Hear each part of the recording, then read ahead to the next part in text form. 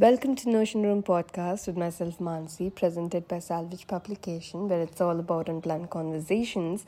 In today's talk, we have Devanshi Usher. The story unfolds memories from her travel tales of Ladakh to exploring their culture, furthermore diving deep into a conscious living through the world of social media and the way of life. Without further ado, let's dive in. सज्जन जी घर आए. Hi. I thought about this video right now that we have the same length of hair. Like almost same. I know yours is like growing a little, but Yeah, I want to chop it off though because I'm so fed up and bored. I was like, I want to be like again. so chop it off. Who's asking you to keep it? But this was the length even before, if I'm not wrong. No, it's almost. So, dude, I'll tell you this fun thing.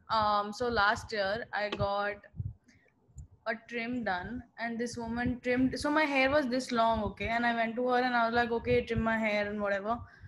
She made my hair so short. I looked like John Abraham from Doom. And I was like, what the hell is this? I look like a fucking mushroom. John Abraham is here, dude. Like here, near the ears. I Yeah, didn't know yeah, that. exactly. Are you serious? I will show you photos. You'll be like, bro. Exactly 1 year ago, my hair was this short, and I was like, bro, I look like a mushroom from top. But this was before you went to Ladakh, correct? Yeah. Yeah. Then I like for 1 year didn't cut my hair because obviously वहाँ पे कौन बाल काटेगा? नाने के वांदे who's gonna like go and cut hair? Are you serious? So वहाँ पे नहाने गए? yeah, like in December I took a bath for 3 days. The whole month. Yeah. There were days when I wanted to shampoo, so I got lucky. Javed Habib had just opened up over there. So I just randomly walked in one day and I was like, what are your charges and all? And they're like, we have this thing where we do your head massage, give you shampoo and all of that for 500 rupees. I'm like, here, take my money, do it. So on day like over there during winters I would barely spend money, but the days when I would spend money is I'm getting a head massage and shampoo done. That was my weekly expense. वहाँ पे कैसे पहुँच गया, dude? People, it's there, dude. It's there. Somewhere. Yep. Javed Habib is there. That's his reach, dude. Imagine. Javed Habib in Ladakh. Yeah, but it's a lifesaver, you know, like it's good in a way. I guess he knows the situation, dude. That's why. What? He knows the situation. That's why. But you know, like when the first time I went to Ladakh was when I was working on my film for Shishti, right? My thesis film. So I was in Sekmol and I had seen people that I met over there were from very like rural, isolate areas and all of that. But then the next time when I went for my fellowship program, I met people and I had a culture shock because people are actually very well to do over there. People are actually very well to do and we just don't know about it. I guess Their that's the lifestyle. that we have also, right? Ladakh is like this hilly place where I don't think there is much of, you know, utilities. No, but it is like that. It is like that, except for a few places. Like Leh is the epicenter of everything. Then there are like these places which are a bit more, Secluded. you can say developed. Okay. There's Hemis, there's Matho, there's that whole stretch which is around Leh. There's like this whole circuit till Hemis. So till there, it's like a bit developed because all the major monasteries are there. But apart from that, it's all villages. It's all like Ladakh is a rural region. But yeah, people are well to do, and because they like even if the money that they are making, they're barely spending on anything. Because firstly, every Ladakhi has like a huge chunk of land to sustain themselves, and every person has a land. and they grow their own food, they grow their own produce, everything is sorted, they have it all.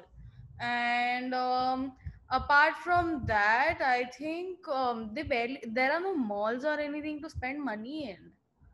So, like, literally, my friends from Ladakh, when we went back to Delhi during winters when we were interning, um, they were shopping every day, like spending like 20 grand every day. And I'm like, whoa, dude, what's up? Like, how are you guys shopping? And then they are like, this is the only shopping we're doing for the year, so it's cool. So I was like, okay. That's the same situation I could relate to when Hubli, I mean, of course, it doesn't have the brands that, I mean, ये बहुत Hmm. पहले की बात है, 2-3 साल के पहले की बात है, where we used to shop 1 साल का Yeah. at a Yeah. time because and they were like, that's quite a lot of shopping, but I'm just like, that's the only shopping that I'm going to do for the next 6 or 7 months. Yeah. Like I Yeah. don't have the Always, facilities as you guys do over there. yeah. So I can relate to that. But how was Ladakh, dude? Tell me a little more about it. I haven't been there, uh, but since you have, I would love to know. I think a piece of me is still there. Like, um, so to give you a little context, I mean, the first time I have been to Ladakh 3 times. First time was when I was a kid, so I was like with my parents lurking around always with them and never really explored. But the second time when I went to make my documentary film. If you remember the one on the ice hockey player. So, like, just to give the context for the viewers who are watching me, I made a film on this girl who's an ice hockey player from Ladakh. And in the process of making that film, I saw a side of Ladakh that really made me think a lot of things, like, youth migration and a lot of things, like, illiteracy and how it affects people. And because I was in Secmol is the school where that was started by Sonam Wangchuk. So it made me think a lot of things. I was like, dude, if these guys, like, if there's an apocalypse happening, these guys are the ones surviving. That's for sure, because it's all about survival there. So I went to Ladakh then, and ever since, like, I came back, I completed my film, got graduated, moved to Bombay a little bit. But then, I was just like, no, this is not the place I want to be, because there's something missing that I want it to happen. Like, something's missing, and I, over the time, I've realized I am a mountain person, because I don't like that unnecessary fast life, and the unnecessary competition that comes in and all. I mean, live life, dude. So I I decided, like, I was like, okay, I have to get out of Bombay, and then I moved to Ladakh to do this fellowship program. So Ladakh as a place is really surprising. Apart from the beautiful, beautiful landscape that you see, there's so much you can learn from it. Because, I mean, firstly, that's the region that is getting hit with like rapid globalization. Like, it's happening now, they are getting internet now. Facebook became a thing in the last 5 years. And yeah, because that's when they, like, started getting 3G and all of that, and stable internet and all. So Facebook became a new thing, and now, there's like this rapid globalization happening. And yeah, tourism is like making things even more, worse. Because you know how Indians are, they just can't be respectful when they travel. They throw around trash here and there, and there are so many issues. Like, for example, because of like excessive tourism and excessive trash, there are feral dogs in Ladakh. And because of those feral dogs, they have started attacking like endangered species over there, like the snow leopard.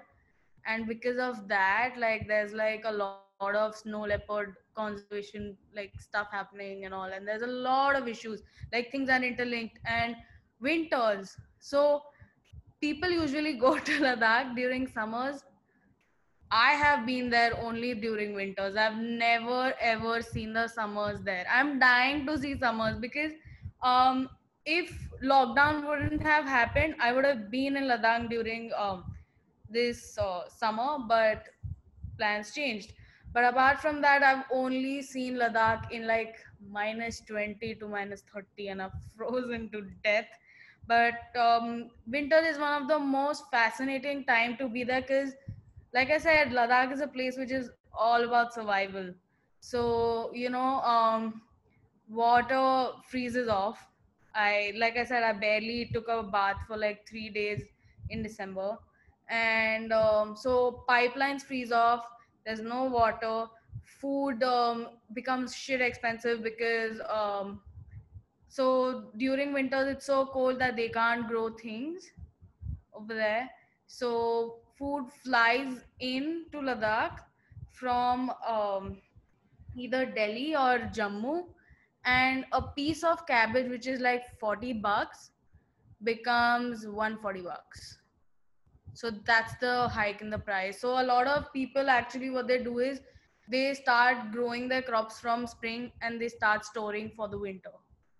So that is there. Then there are all these their local traditional festivals which are nuts and they're crazy. They're really beautiful to look at. And yeah, you like I saw a river that was right outside where I was staying, and I saw it freeze up completely. I did ice skating and so many things, like, I mean, yeah, it's cold, but then there are like pros and cons too. But like I said, it's a place where you gotta survive. So it's all about your mental game. If you're like strong, you'll survive there, or else you'll cry and come back home. But this kind of gives a chance of exploring. When you say survival, let's take food also during the winter.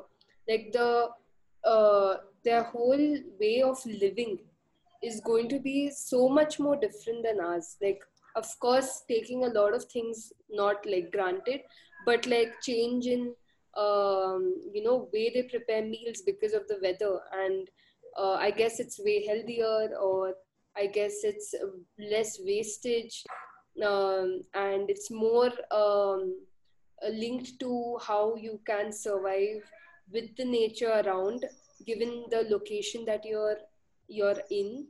Um, that would be interesting.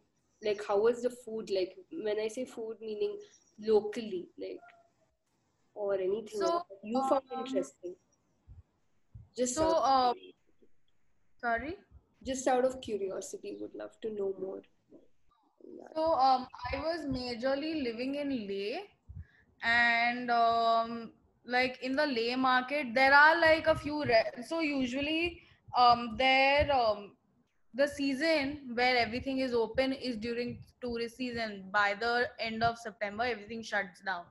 Like there are a few restaurants still open where locals still go, but their whole thing depends on the summers, and winters is usually like much slower. Things get shut by like 7 o'clock, it's empty. So there's this market called the Leh market, which is the main market, and there are a few restaurants, so you'll get like normal pizza, burger, or whatever.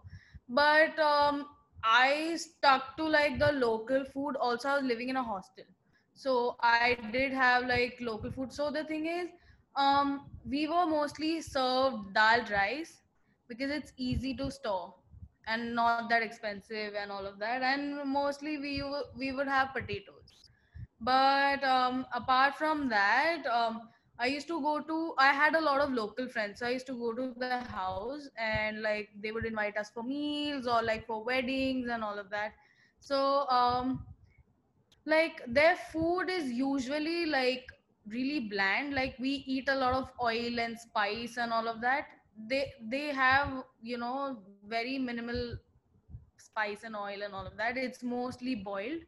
But their food is such which will which is high on fiber, so it'll keep you warm. So like for example, some of the things that they eat is yak meat. I tried yak meat, and trust me, it made me warm and how. So they eat a lot of mutton during that time. A lot of meat goes in because it gives you a lot of heat.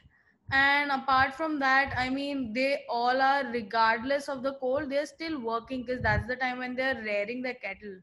So they're still like, going and working and all. But um in terms of food, coming back to food, it's all about food that's going to keep you warm. That's it. They tell you that feed yourself and all of that. And the trick to survive in a minus 20 cold is to constantly keep moving. Like, I used to walk for miles and miles just to keep myself warm. I would keep walking. I would, like, if you sit in one place saying, oh my god, it's so cold, and like sit in front of the heater, you're gonna die. Because the minute you can't sit in your room all the time. I mean, the minute you step out of that cozy heater, you're gonna freeze to death. So it's better to just sit in front of the heater for the moment, like for just to heat your body up for a brief moment, and to get out and keep walking and keep your body internally like just warm. And yeah, so towards December, I was wearing like almost 3-4 layers, and the first time when I was making my film, I was wearing 7 layers with 3 socks. Because I was so Jan to March is when it's extremely cold. December, it's still like, it's cold, but it's not there yet. From Jan to March is extremely cold. Like, I've seen minus 25 degrees. I've like been like this. Dude, this reminds me of this particular tea, okay? They use butter. Oh, I don't know what they use. They use some. But So, you know, I yeah, did yeah, yeah. taste this when I was probably in. Just a second. It's a noise. Yeah, yeah. What is it called? Like, I think it's called something, but they use butter. Yeah, Butter yeah, is yeah. something else also. Have you tried yak milk? I haven't tried yak milk, but I've tried yak cheese. Oh. So butter teas, like I said, there are like these foods that you eat to like keep yourself warm. So butter tea is one of them. Like, it's literally butter that you're drinking.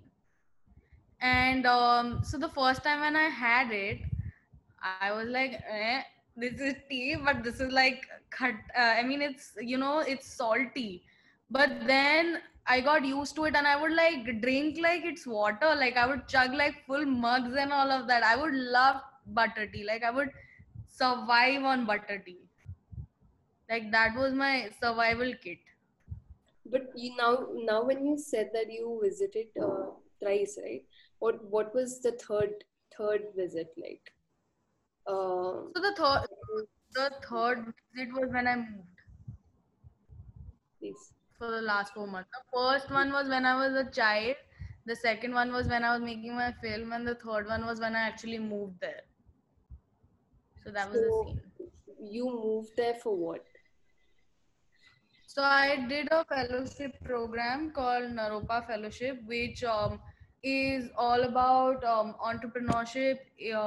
Like, it's a fellowship directed towards entrepreneurship in Himalayan region and understanding the problems over there, and like trying to solve them through like entrepreneurial ventures and all of that. So I was doing that fellowship program, and it's a 1 year program. But so I stayed there from September to December, and during Jan, when it's extremely cold, we come back to Delhi so that we intern when it's extremely cold and go back in March. But we had our flight tickets booked for 30th March, and lockdown happened, and we got stuck, and we never went back. So if things would have been fine, I would have graduated in Hemis Monastery on 22nd of August. Which will happen soon once this is out, no? Once this COVID is under control. Yeah. So I won't. My fellowship is over. It ended like this Sunday, but our graduation is happening next year. So I will be going for that. That's great. You can't wait to go back, I'm sure. I am already like in that tangent that, listen, I'm going back. My parents know it. Like, my parents are like, "Are you nuts? Like, what is this whole like attachment with this place?" Do you Like, think why do we're you want gonna to keep go and going? like probably spend a few more months over there in Ladakh if you do go? Do you know, right now I'm working as a freelancer and saving up as much money as possible so I can go there for next 6 months. March I want to go back, and I like want to come back probably post autumn. Before winters I'll just come back.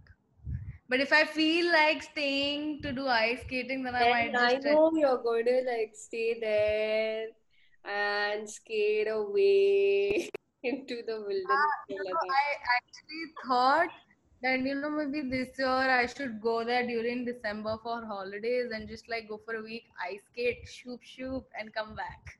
But then I was like, don't be an idiot. Sounds very convenient, no? But Sounds, I like it's now much more convenient because I have friends from there and they're like, you come stay with us. but I don't think So there's a COVID का उतना वहाँ पे नहीं है. I don't think so. no, there is. So initially, the COVID like patients were people who came back from Hajj, and majorly they were people from Kargil. But now, there are randomly like COVID, cases coming up. So it's there. So usually, I was just talking to a friend of mine a few days back, and like I was asking him what the situation is there and how things are, and he told me that so people over there are very warm and courteous. Like they'll always welcome you. They'll welcome you like that you know them since years. They are very warm and welcoming. But now, because of COVID, they're actually scared of getting people into their houses or in general just in contact. So people are scared, that okay, this is an issue. And COVID is randomly happening over there because there's a lot of like migrant workers going to Ladakh from Bihar. So a lot of cases are also coming from there. So it's kind of complicated, and like this year has been a bad year for them as well. For everyone, Mate. For everyone. Yeah, but I feel yeah, exactly. But you see, we're still in our comforts, but I mean, we still are at home living a comfortable life. Their situation is much difficult, and I think a lot of these regions which are similar in that kind of lifestyle have been hit a lot by it because they depend on their tourist season. This year they had no business. Businesses are shut, everything is shut, people have gone back, they've shut their shops or whatever they had, and they've gone back home. So in a way, like it's been a tough year for them because their major income for the year is the tourist season, and now that didn't happen. But another interesting thing is that because of COVID and because they went back home, like I said, there's this rapid globalization, and people are living their old lifestyle. They've gone back to the old generation way of living, where the families would get together, do farming and all these things. So people actually went back to the old way of living, which is interesting. So there are pros and cons for them as well, but yeah, they have been hit majorly because there's no tourism and there's no income. Apart from tourism, you mentioned there are some sustainable businesses around also. If I'm not wrong. But in terms of sustainable businesses, like, do No, you mean apart the from local? tourism, what is the other source that Ladakh has in terms of earning? So there are different things. Majorly, it's tourism. Yeah. There are other things like handicrafts like pashmina and all of that. Pashmina is there. These kind of exports are there. Then yeah, and like it's majorly handicrafts and tourism, and yeah, that's it. I think there's not much, like, even if there are businesses, they're not like how to explain it, they're not majorly like major big businesses, or they're small, or they are indirectly linked to someone else. No, it need not be majorly like, Yeah, there's Lamo, which is the arts and media organization, and then there's LEDEC and a few more organizations that are working towards environmental sustainability and waste management projects and stuff like that. On the other hand, there are a few education organizations that are doing work on ground, and yeah, these are the small, like a few organizations that are doing a few things, but in terms of the main business, it's their tourism and import export. That's it. What did you do for your thing, uh, your project? so I was trying to start a venture that uses arts and media as a medium of creating social impact. So we wanted to get involved in a few projects where we would take like just art as an ethos to like create impact and stuff like that. So one of the projects that I worked on was, there's this girl who was my classmate. Her name was Sumnima, and she's the only certified flamenco dancer and performance artist from Nepal. So I collaborated with her and directed her. So she came to me one day and she's like, I want to do a performance, and she had no clue and everything, and she's like, can you help me out? And I was like, okay, you know what, this can be the tester for my venture.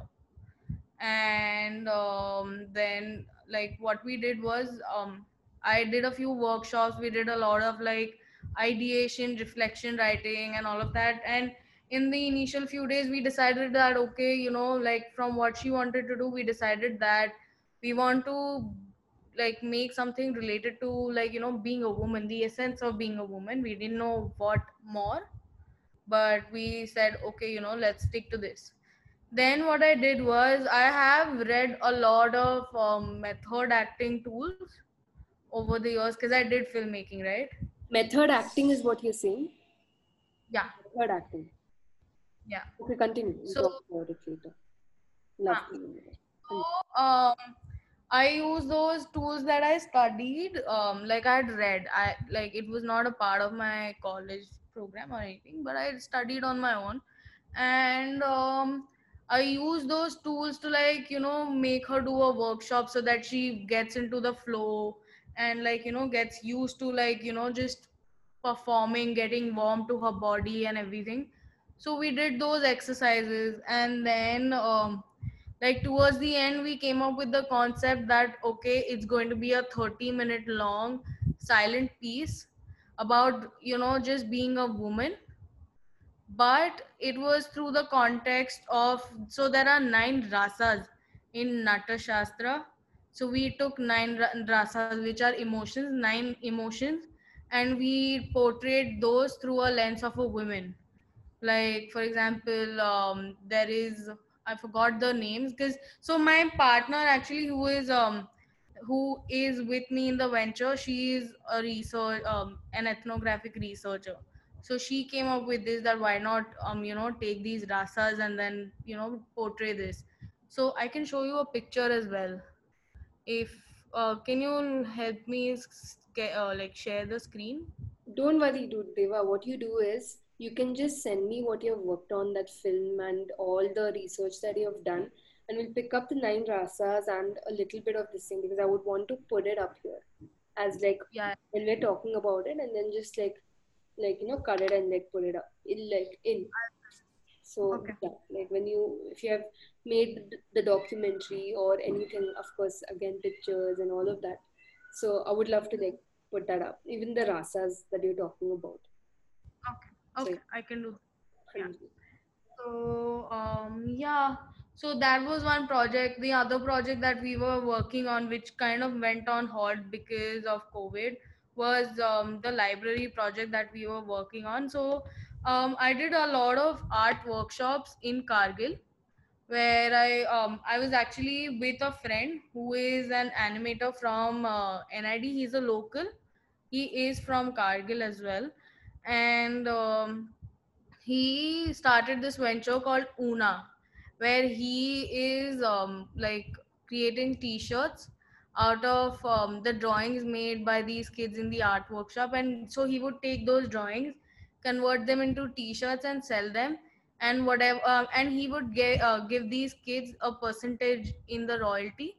So over the years he would create an bank account for them and all of that, and then he would keep giving them royalty and all that, and by the time these kids reach, like, end of high school or something, he gives them the access to the accounts, and then they have money saved for their college education or whatever.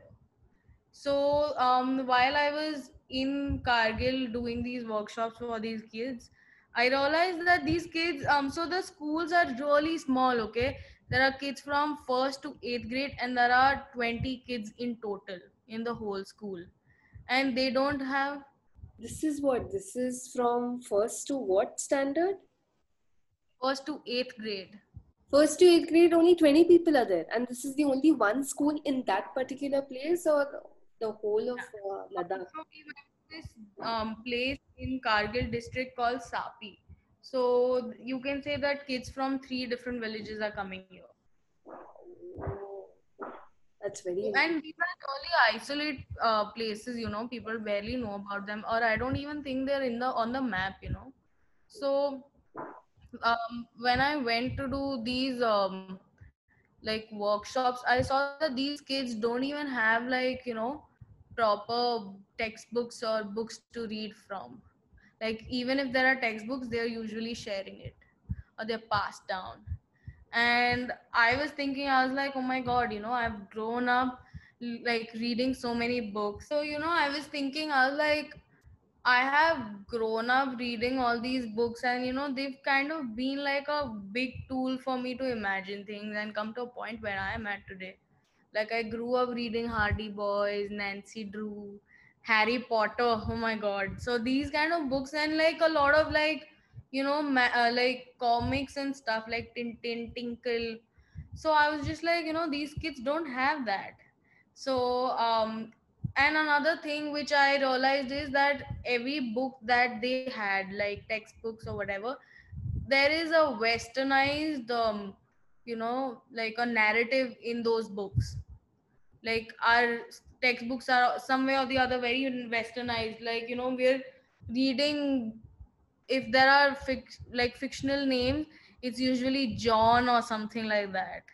We're like John and Susan and who all. And so that's when I realized that, as a kid, how difficult would it be, like, you've never seen the world outside, and then you're reading about some random man named John. And to take it further, in like, education enables you to use it in the future, right? And this is not going to help Not them in any sense. relatable because one thing they haven't seen any such world that they are being like shown at least in the textbooks.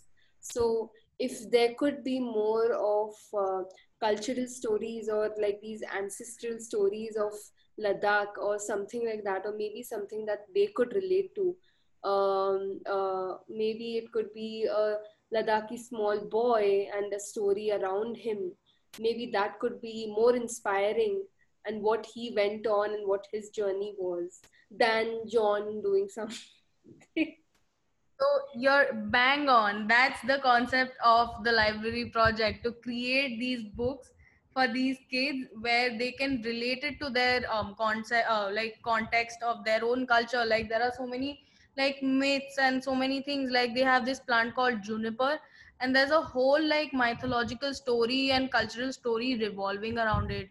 And there are different themes that we figured that, we were also thinking that we can have like a little prince kind of a story, but in a Ladakhi context. So we were actually going to do an artist residency program where we gather writers and illustrators and designers and all, and gather them, create these books, and donate it to these schools, and self publish it at the same time. We were also thinking of selling them to, like, wealthier schools, because there are wealthier schools like Druk Padma Karpo and all these schools that are there. They are wealthier schools, so we were thinking maybe we can sell it to them, and then whatever money comes, we can generate it back into, like, giving it to more schools which are in the isolate region. So that was the idea. But then there were a few logistical issues such as which schools, what region, what area, how many books. So those numbers kind of had to be figured out, and we couldn't do that sitting at home. So those are some of the things that, you know, we wanted to do through our venture. Do you think you can, since now actually schools are going online now because of COVID, do you think you can still take up this project? Is it all like everything is done right now, like, or it's still like an ongoing project, or is there still like some potential to do this? Because if there was a way of either maybe, is it possible? I mean, logistics is the problem, right? Like there is no ongoing and offgoing. So could you probably maybe put this digitally, like make this happen digitally? So the thing with digital is very tricky, you know, because there's this organization called 17,000 feet, where, so just to give you an example of the school I went to, okay, now this school, 17,000 feet had given these kids like these tablets to like use and, you know, to study from, but there is a problem of electricity, network, internet, all these problems. So somewhere the whole thing of going digital just goes in vain for them. So somewhere that's why digital medium can be used, yes, but so the reason like we were actually looking for schools that are more in an isolate region, so that's why we wanted to go for a physical book where this whole issue solves out.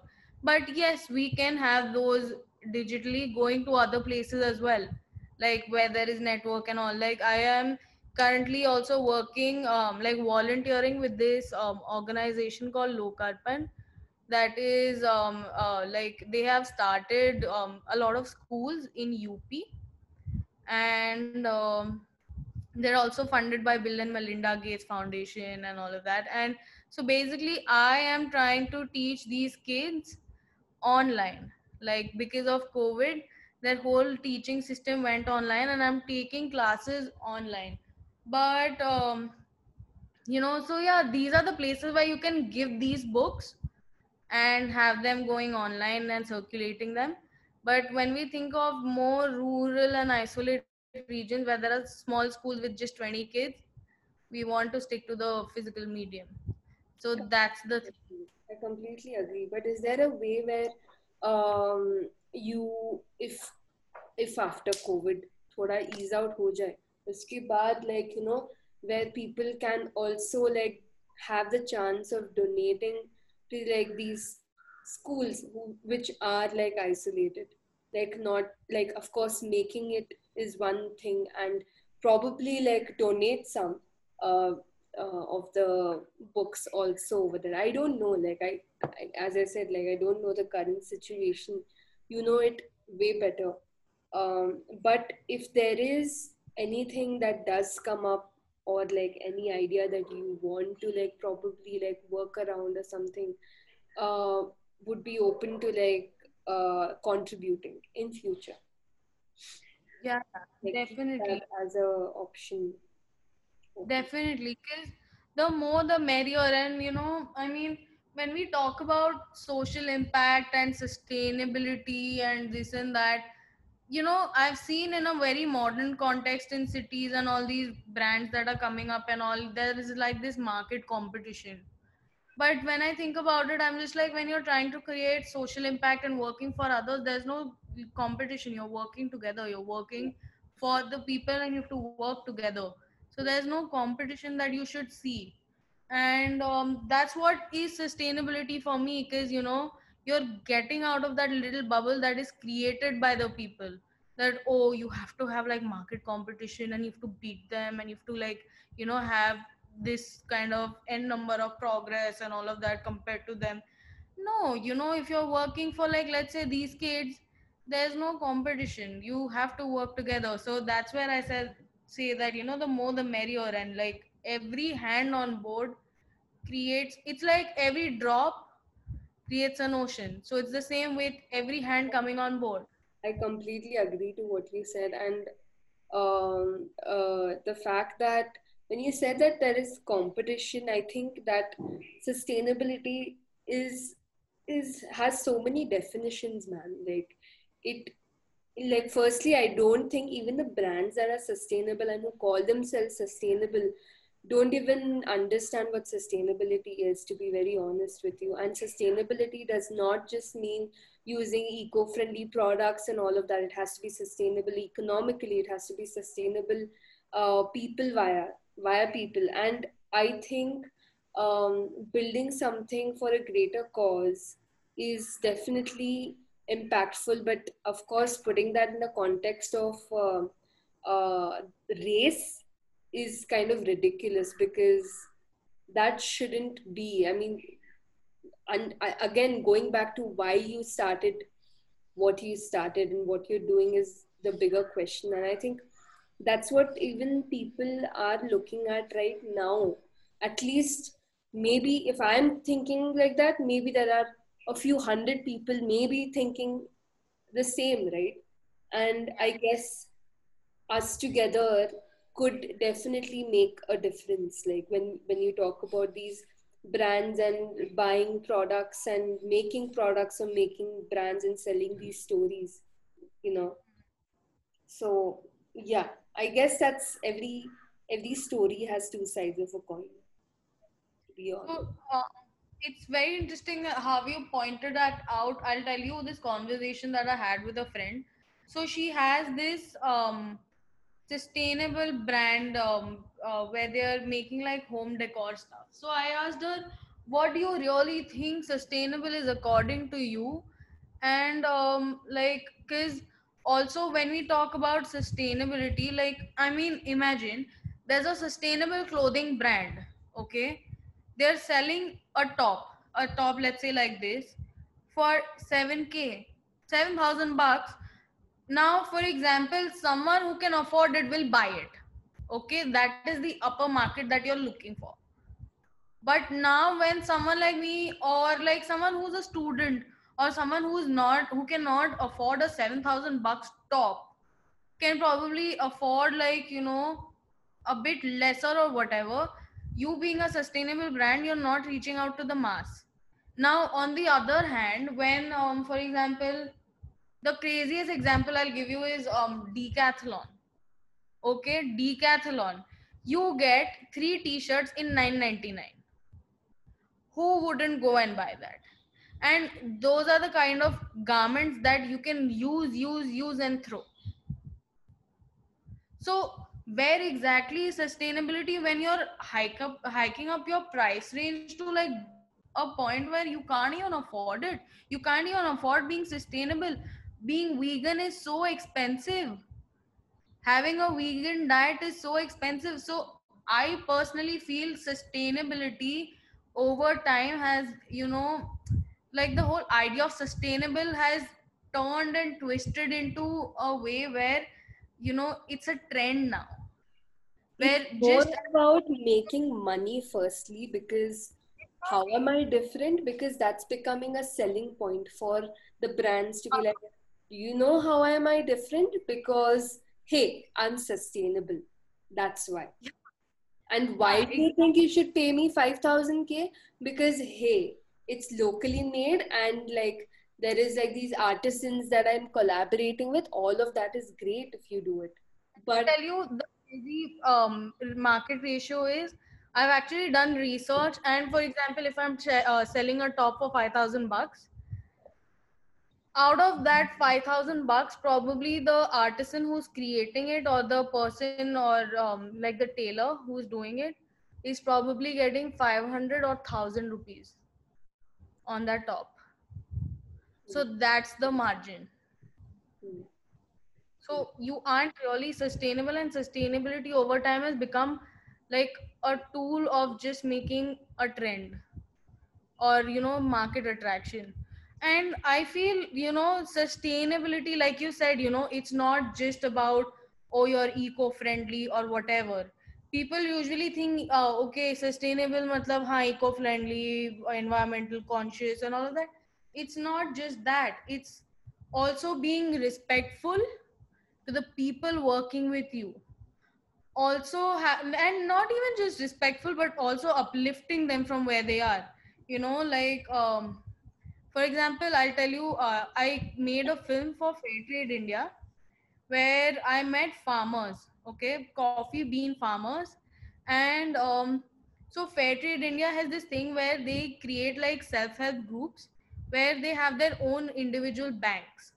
Okay, so what they do is they have internal like money pooling in coming from each and every farmer in the group, and they create a bank, and like, you know, there's interest added on. I don't know how the process works, but basically they run as a self-sufficient bank.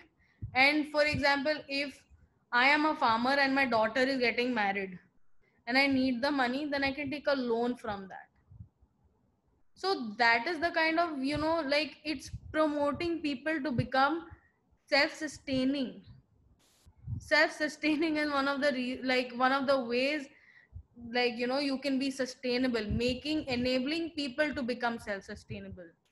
That, And that's also very like, true. I'll just stop you there because before I forget this point, I just saw a video, okay, uh, maybe 2 days back, where they are selling oat milk and soya milk and all of that for a lot, whatever. I don't know because यहाँ पे तो मिलता नहीं है पहली बात. It's just milk what I get here.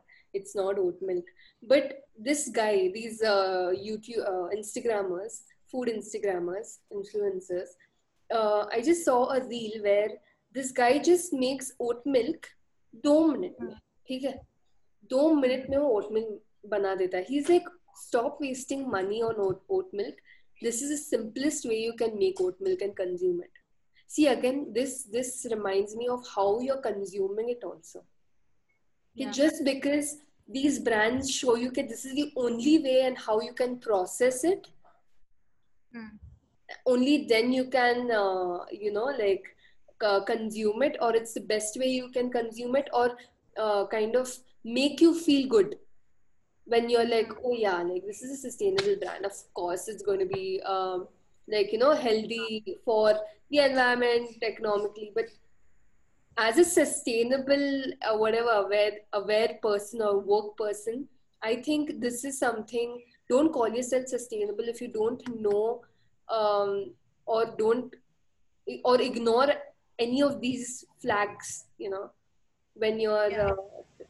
especially I'm talking about consuming. How do you consume? Again, I think our ancestors consume things way better, or the locally, as you say, even Ladakh, the villages over there, the small communities, they know how to consume things. Firstly, of course, it's a survival game, but Hmm. I'm sure there is so much more to learn than our fast lives that we live here. So we need to question our way of living, Yeah. and when Agreed. you say self-sustain, you got that.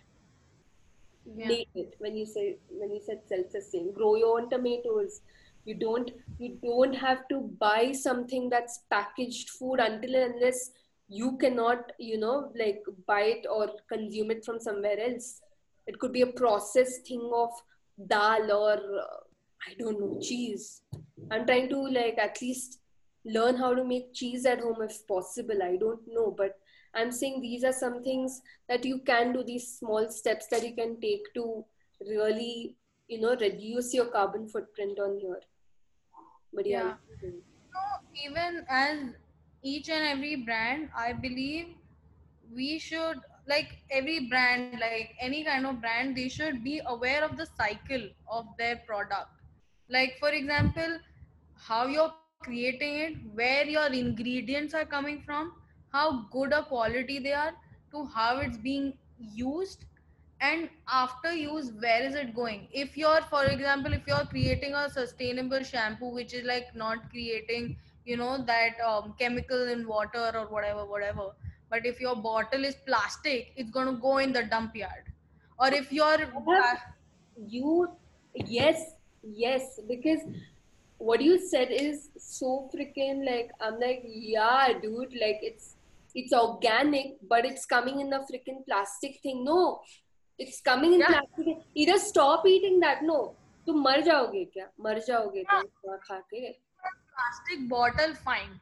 Okay, okay, I give you that leverage, but then don't make your product where if the shampoo is over, I have to buy another plastic bottle. No, give me refills.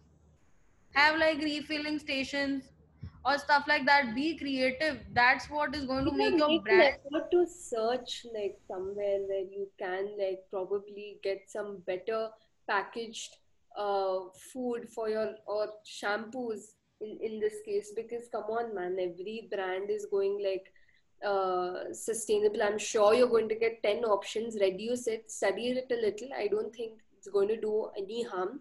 Where you can just sit and scroll in social media, you can do a little bit of this also. But this also gets me to, I was just talking to Simran the other day about marriage and clothing and all of that. She's like, even I don't think when I have to buy any clothes, कहाँ बना था, किससे बनाया था, वो सब मेरे को नहीं आता है ख्याल. I like it, I buy it. Exactly, exactly. And now imagine, so in lockdown, I have seen people shopping online like crazy. Like crazy. Firstly, you don't know where your clothing is coming from. That's a general this thing. But the packages it is coming in, it is creating so much waste. You can reuse that cardboard box in something or the other, but you don't want to hoard it. So then go to a bloody store and shop. You are making the stores also go in losses because those are spaces where you supposed to go and buy things. And now because you are calling it home on your phone, you are creating double the waste. Because if you go to a store, you'll come back with a bag. Now there is like a wrapping, then there is a box, uske upar plastic wrapping, and then all these stickers and all these things. These small things, like even a bloody sticker can create so much waste. So we really need to be mindful, like, another thing is, I was just thinking, I was talking to my nanny like few days back and she was in town. So I was talking to her and I was asking her, like, she was making handwa for me. So I was like talking to her that, like what, like when you were young, what kind of food you would eat and all of that. And in conversation I started realizing, dude, we consume so much processed food without knowing that, you know we have no clue how much processed food is going into our bodies. And of course there's going to be cancer threats, like health threats and this and that, because you don't know where your food is coming from. So it's all a vicious cycle that is like created through consumerism, and you have no way out of it, because that's what the world is going towards. So if you're going to be sustainable, you're not sustainable. You can start small, but you have to be selected. Okay, for example, if I'm going to wear sustainable clothes, then I will research deeply into no dry cleaning, no this, no that. How can I, like, reduce my carbon footprint as much as possible? Now for example, I paint, okay? So now imagine, um every painting that I don't like is probably going to waste. Or like, every paint box, that plastic container, is going into waste. So how can I reduce that? And there's this artist from Bhutan. She belongs to the royal family of Bhutan. Her name is Zimbiri, and what she does is she creates pigments out of natural powders and everything. So that's the kind of thing you need to like start learning. I mean, it's easy, go to a shop, buy your paint ka dabba, come back, do it, phek do.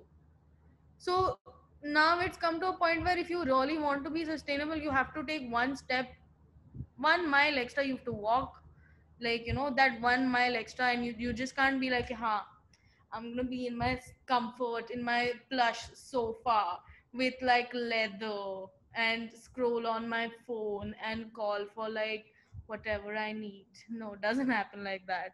And it's hard, it's like you can't. beat yourself down. I have beaten myself down thinking, oh my god, I am creating so much trash. But then I was like, at least I can be mindful and start small, and then take it and grow in that, like for example, food. Grow your own food. जितना हो Grow. सकता है उतना. You don't have to grow everything, but or Yeah. either you can just source it locally from farmers. I'm actually pretty like grateful to be living in a place where I'm surrounded by uh, fields or like farmers or know people where I can directly source it from them, and I don't have to go and buy some processed or again food. I mean, and when you said processed, Devanshi, rice, white rice that you eat. Hello. Yeah. Yeah, sorry, you Hello. got stuck. Okay. So the Oh. white rice that you eat is also processed. Hmm. Yeah. Exactly. Hello. So am I clear? Am I audible? Yeah. Yeah. Yeah. Yeah, so that's what I'm saying, dude. Like, and it's before any of this, before when taking steps, realize that there's a problem, boss. Don't don't do it because it's a trend. Don't do it because that influencers selling that or putting it out like out there. Understand Hmm. what you're doing. And I have this theory of understanding whatever you consume, be it physical or mental or spiritual, I don't know, but it is always good to question what you read, what you consume, and all of that, because it gives you a greater sense of your being, and your being a little more mindful, as you said. Yeah, definitely. And like, so I was recently reading this thing about how McDonald's fries are, made. So there's this thing where so if you look at potatoes, okay, like McDonald's fries have this like consistency in the sizes also, right? Yeah, yeah. So like if you look at a normal potato, you cannot get that consistency, you cannot get that way, the kind of fries you want. And a lot of most of the potato goes for waste if you stick to that size consistency. So what they started doing is they produce this hybrid squarish potato, like a rectangle kind of a potato, where it doesn't go for waste, but it's grown in a way where there is a lot of pesticide just sprayed on these fields through helicopters, okay. And there is so much pesticide sprayed on them, and after they are like harvested out, they are put in a storage for months, so that the pesticide like completely vanish, like they're treated and retreated and retreated, and then it comes to like the factory where it's create like it's made, and then it comes to the stores, and then it comes to our stomach. Now you don't even know how old that stupid potato is. Imagine. Oh, imagine we are just talking about that one French fries. Imagine Exactly. what makes a burger. Imagine what makes a Coke. Dude, this is hard That. to realize, but imagine Happy Meals and these children just shoving the dead food in is just. Yeah. Yeah. And so I recently, so I have been on a trip, okay. So I come from a vegetarian family, but I tasted meat, and I switched. I was like, I love chicken since I was a kid. Like I was in 10th grade or something, and since then I started eating meat, and because I love food. Okay, I love food, and I like tasting food, and I'm a foodie in simple words. And since the pandemic, I'm thinking about how this whole Chinese market of food, like all these animals being sold and all of that, and I'm just like, this is disgusting.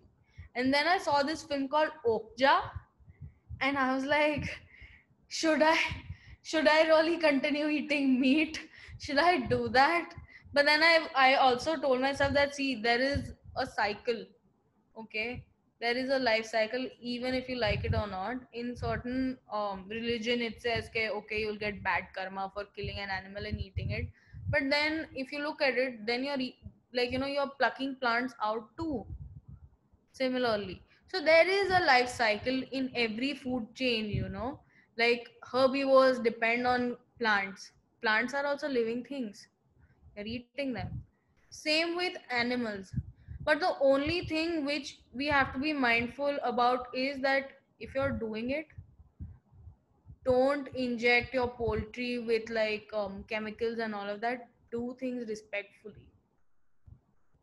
you know don't just, yeah, do it so that there's a Don't treat it fresher. as an object. Okay. Yeah, Don't exactly, treat don't it treat as it an object. yeah, Have you seen exactly. slaughterhouses? You should see No, I haven't. slaughterhouses.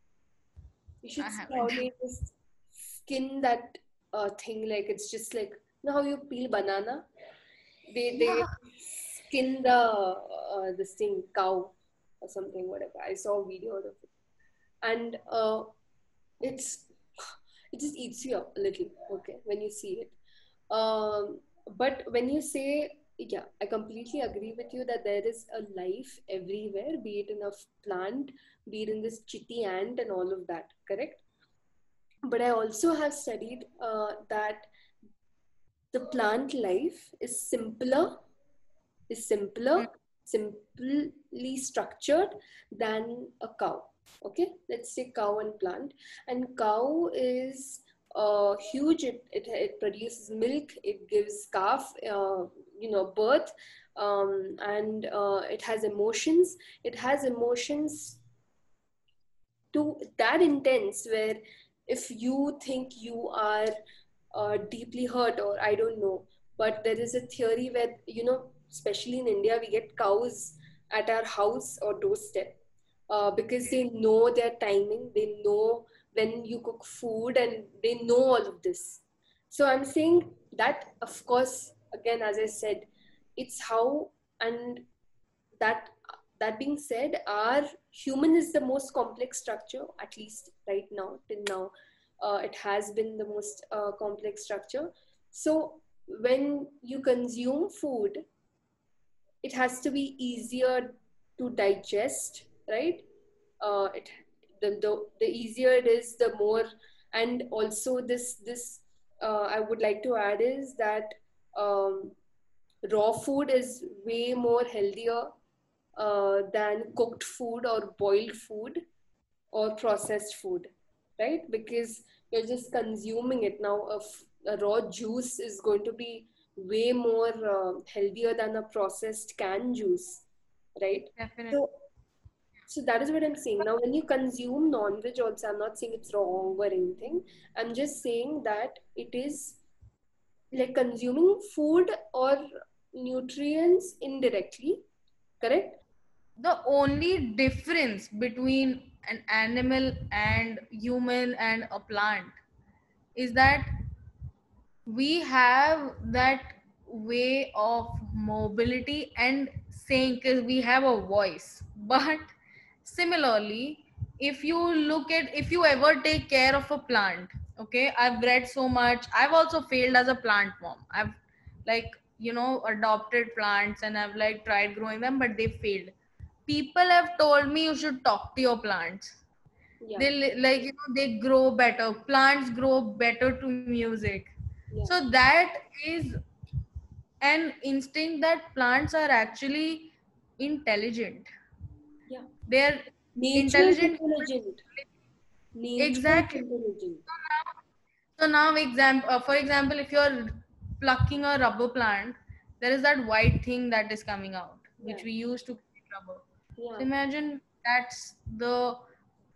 that can be the blood, and it's just that the plants just don't have that, you know, that living. I said it's a simple structure, Devanshi. It's a simpler structure to Exactly. a cow.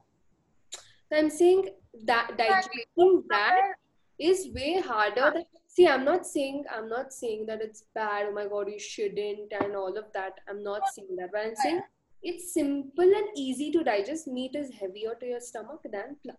That's That's true. all I'm saying. That's I agree with that. Hands down. I agree to that. Yeah. Definitely. This also reminds me of. I'm sorry, I'm just like guns, but before I forget, you should watch the Game Changers on Hmm. Netflix, where they talk about how if you eat vegetarian, okay, Hmm. versus when you eat meat, how that blood circulates through your body biologically. So Okay. there's a whole study on that. And the other thing is, gladiators, right? And that documentary, they said that the gladiators were actually vegetarians, and they were one of Hmm. the strongest people that considered, at least during that time, and they were Hmm. vegetarians. So there's a whole study of why Olympians and all of those people are actually consuming plants than meat, simply because I think it is way more nutritious because you're consuming directly and not consuming it indirectly. Again, I'm not going on the taste, but I'm seeing the nutritional value. But you should see it. It's a very interesting study. You should definitely watch it. I will. I will.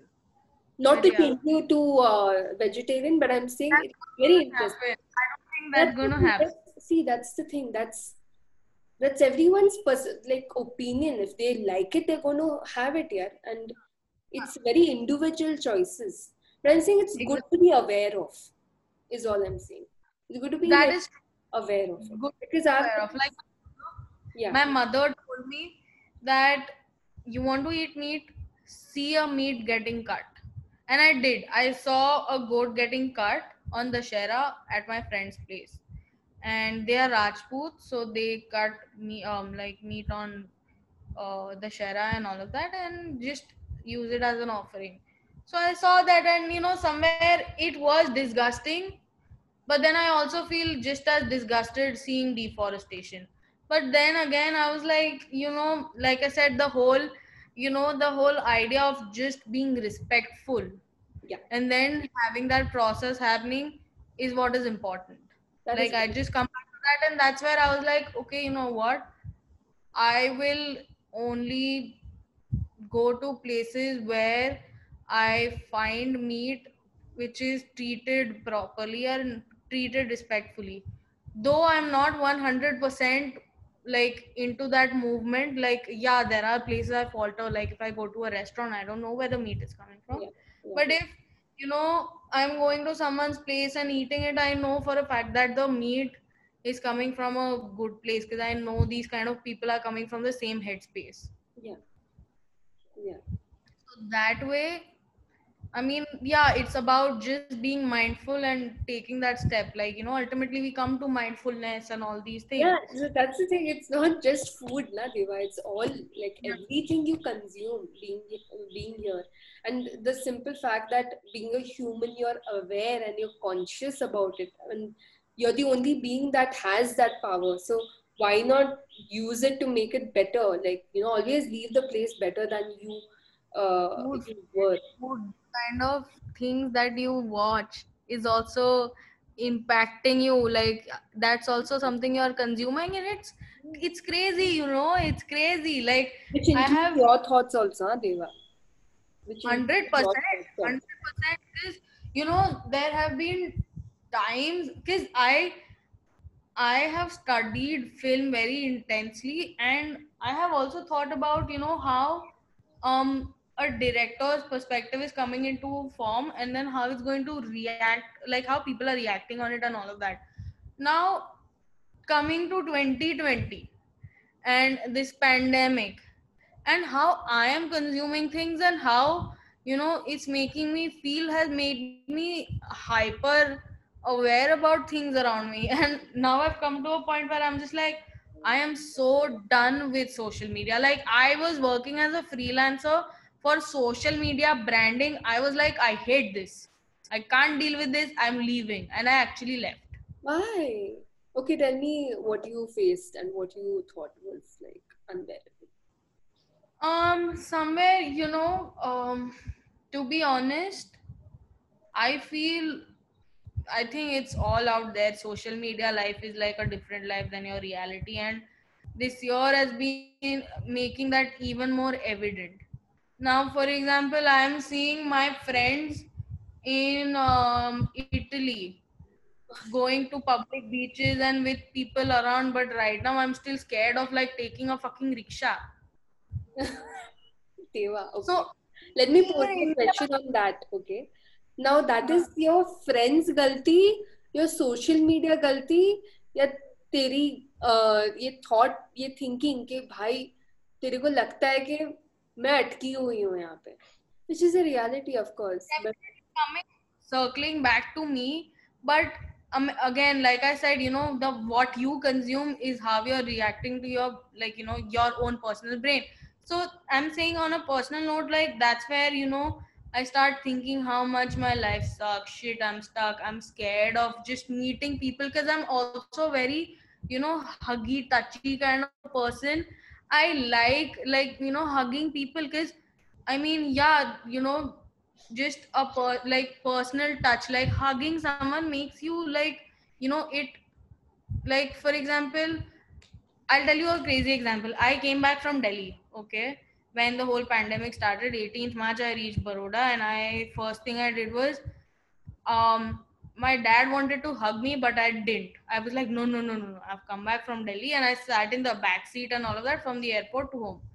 I come home, take a bath and all of that, and then go hugging people. But then I realized that shit, dude, I should have like quarantined for 14 days. yeah, dumbhead. But it was fairly new then, and luckily, like, it didn't happen to me, thank God. But like, like, just the, like, just seeing social media and like all these, for example, couples, dude, now if some guy comes and hits on me, I'll be like, do you have your COVID tested or not? तो test करवा पहले फिर यहाँ पे so it's like that, like, I'm seeing like other, like, it didn't bother me before, but now that, I'm seeing like people, some people have it great, some people not. It depends on the other person, but I'm talking about myself. And yeah, there are days when, I just feel like, yeah, this person probably has a better life than me, and I could have done this, but I'm not able to do it. So it makes me feel even more shit. So there's, social media has drained me out, like, it's drained me out. And But how you're this year became. allowing social media to drain you out, na Deva? But exactly, but we are so, I mean, if you think about it, we're realizing it now, but before the whole pandemic and everything, not just me but everyone's lives, like, were surrounded, our life is our real life and our social media life.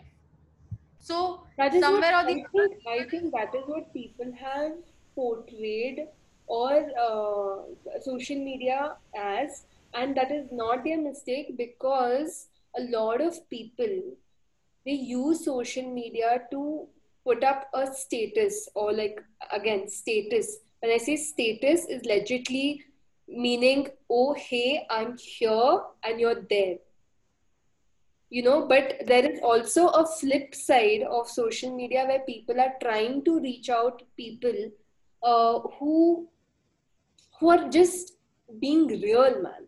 And that is what is being appreciated more than a trip to freaking Hawaii or a lot of freaking money on the thing or but I'm saying how much of it is even real when you know what life is. Do you really think what they are portraying from their end is legitly that? And if you think that this is real, then we all are stupid to even like believe that this that our life sucks. I mean, either you put them off and don't follow such accounts that are going to again filtering the information that you consume or muting that post or something like that because social media I'll, is also given. I want to tell you something, like, 'cause this really made me think, is I really did appreciate the fact that, people are talking about things and all of that. But then along with that, there's also this very strong woke and cancel culture that has evolved. Now, for example, I was talking about someone with about mental health, and like she's a therapist, she's a friend of mine, and I was just talking to her about it. So I'll tell you a little backstory to this conversation. I did this project called Hope Project, where basically just like how you're talking to me on Zoom, I similarly spoke to a lot of people on Zoom. So and it was related to pandemic and how they're responding, mental health, and how we should be like sustainability. All these discussions did come out. So and I was talking to people from different backgrounds, countries, and age groups and all of that. So I was talking to this girl who's a therapist, and I was talking to her, and I was telling her that, you know, there are people, and like we both spoke about this, that there are people who say that, you know, oh, mental health is a serious issue and we are there for you. But when a person actually approaches them, okay, they say that yeah, we're there for you, few message exchanges and all of that. But you know, when you actually talk about mental health, it's more than I am there for you. You know, if you're talking to someone who is going through depression, you just can't be like a things will get better. They're probably not getting better, and you need to read up on, firstly you need to read up on each and every mental health problem, or you know, really deeply think about or reflect on how this person is responding or reacting. You just can't come up from a very shallow perspective and be like, I'll be there for you to help you. Because when things get shittier and worse, that's when the person who's saying I'll be there for you is like, oh my god, this is too much and I can't deal with it. And that's not the kind of, you know, help the person who's coming to you, who you said that you will help them or be there for them, to listen to them. They don't need that, because it's just going to make it worse for them. So mental health, I have realized this year, has come to a whole different level. And at the same time, like I said, this is the woke culture. At the same time, there is also cancel culture, where someone feels something about it and then you're like, ha, tu chutiya hai. No, you are wrong. I am Arnab Goswami and you are wrong, and you listen to me only. Desh wants to know. India wants to know. Yeah. So it's like that, you know, these are the two kind of cultures I've seen like very prominently this year, and I was like, social media is really fake, you know. And yeah, I'm also one of those people. In some places I do behave like this thing, but I consciously am not the kind of a person who will straight up be like, hey, you know, I'm posting, I'm like, in my story I'm like, hey, you need some help. I can't help my own self. How will I help you? Completely understand when whatever your points that you put out, that is Yeah. completely agreeable. First thing is when you talk about depression, okay, as a cause, uh, Depression, you know, any mental health, like, you know, mental there are health. so many mental health issues, like a person with something as simple as anxiety. I was just talking to my But friend how would you know yesterday. that, Deva? Because there is people talking about it, right? On social media. See, I didn't even know there was a study, I don't know, some article that I read, that there are these disorders, like OCD is also a serious disorder, or like a problem that so many people face. Now, see, I wouldn't know about it until and unless a few other people started talking about it boldly out. You know, okay, यार ऐसा कुछ होता है and people are actually talking about it. So now you're like, oh yeah, I was not the only one who's crazy, you know. Yeah, that is true. You know, that also like makes me circle back to the whole thing, because somewhere I did find honest, genuine people. But also at the same time, you know, that is when I've gone into depth with that person. But social media keeps things at a very shallow level. Okay, But huh, I that's up am. to you because see again, like it again comes back to you, Deva, because it's the kind of people you even talk to. So for example, I'm gonna take a example of Notion Room only, where I'm talking to people. I'm legitly like just messaging someone who's just sitting like miles away and have a conversation that, and this can be spread throughout. And I'm just like, this wouldn't happen if there was no social media. And to be honest, when you say that you need to have guts to come out and like be so like transparent about it, trust me, it took a long time for me to do that. What other But people were already doing it. But I'm saying use the tools, and of course there is a knife that you can use to either kill or cut vegetables for your own use. So this is that kind of situation, you know. like, to come to what you were saying, I mean, I agree. I'm not saying everyone is an asshole on social No, media. no, no, no, but this is just a general Now, conversation. if in general, if we had to like come up with statistics, your social media answer to this, tell me this, in your social media page, people who are following you, Yeah. people who you are following and who are following you, I'm not saying interacting with you, people who are on your feed, Yeah. how much, like, in that whole out of 100 people, how many do you think are genuinely those kind of people who will delve into those deeper conversation and will actually care? I'll tell you what. Um, when so I'm not going to straight away answer this question that you've posed. I'm going to go a little back. I'll tell you this: when you said that social media does depress you, it did. For me, it did. Okay, I was in, I would say, clinical depression for at least 4 months last year. And then this year, COVID happened, and I've been like just whacking myself, okay, day in and day out, mentally, okay, maybe not physically, but mentally is enough to hinder your physical and emotional balance of the, your overall being.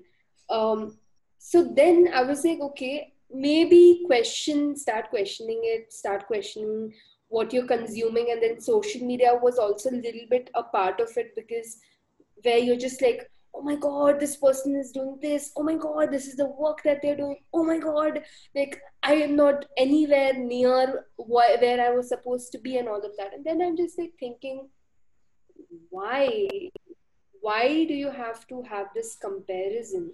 And then what I did, I was like, okay, you know what I'm going to do? I'm going to simply start filtering my information. Okay. So when I say I'm going to start filtering, I legit, dude, I follow 2,432 people on my freaking Instagram. And all of what over here would be mostly information and something that is going to be motivational.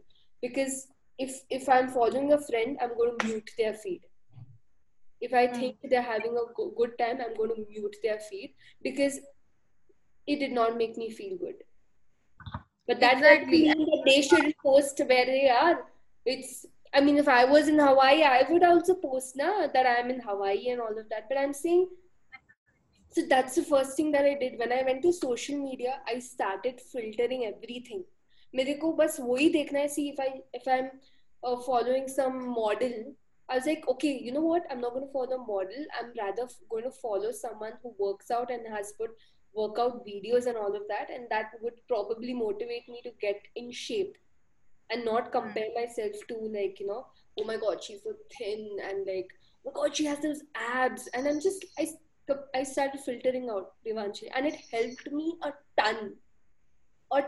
Then, so that's what led to me somewhere going on to a dopamine. So what you said, I went through, like, I went through the same phase, okay? I went through like a major, like, letdown because of social media and all of that, and like seeing countries opening up and seeing India is in a shit this thing place and all of that, and so many things, body image issues, this, that, everything. I went through everything, and then I was like, okay, you know what? Dopamine detox. Shut Instagram for a few days.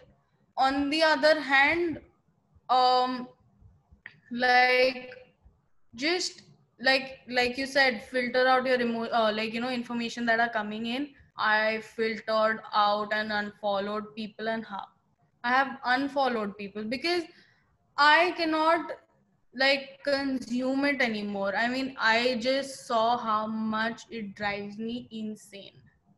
Yeah. And yes, it is me letting it affect me, but then I also have to understand the fact, and instead of being hard on myself that हाँ ये तो मेरी गलती है, but I've realized that I fell for the loop that social media is trying to create for everyone. I fell for it, and now I have to be smart about it. So that's when I was like, okay, you know what, I'm done with social media right now, because I don't need it, because I need to like sit down with myself and tell myself that, see, whatever you're going through, it's normal, it's fine. Of course. Take a breather, take a step back, and let's sort this solution out. And hence that brought me to like and that's when I started like actually critically thinking about all these people who are having all these posts and like different, because there are so many things that have been posted for all these months, like from pandemic to migrant workers to Lebanon blast, Black Lives Matter, and so many things. So many things have come and go, and we have not got a minute to take a grip. So that's when I took a step back and I was like, okay, you know what, enough. Let me rethink, let me critically analyze these things. Even the thing with social media and mental health and people saying I'm there for you, I've seen it. I've seen people freaking out saying that, oh my god, dude, this person is like constantly like trying to talk to me, and I'm like, you idiot, you asked for it. If you're not ready for it, don't be this woke ass person, because you can't deal with it. You're not a therapist, but you have to be a listener, and you can't just be like, tomorrow will be a better day. It probably won't be for them, and you telling them is going to make it worse. So first things first, I mean, social media, woke culture, also people really need to like think about things very critically and look into things and do your research. Internet, use it as a blessing and read. Wikipedia पे भी तुम्हें कितना मिलेगा? Yeah, but Devanshi, Wikipedia but से when you चालू कर. say now, this also now that means you had a realization that this is something that's affecting me and I need to step back, right? Yep. There was a realization that this is something. So that awareness also is important. Na? Okay, you know what? Like, this is something, if I eat this, it's going to make me feel good. Or completely ignoring the signs and just being like, oh my God, like these social media, and blaming it on like these things. But this kind of reminded me, and as a way of reflecting my own demons, I would say, where this insecurity, or be it not good enough, or any of the other things, not being independent, not being able to move, not being able to this, all of this that was coming, I'm just like, probably if I have to just shift my perception, where if I don't have this and if I feel that way, how would I make myself feel better? And what are the things I could do to make, start doing that, rather just sit and like, keep just pouncing on your head. And trust me, I have had this realization where I have repeated that one sentence probably 20 times in 3 seconds.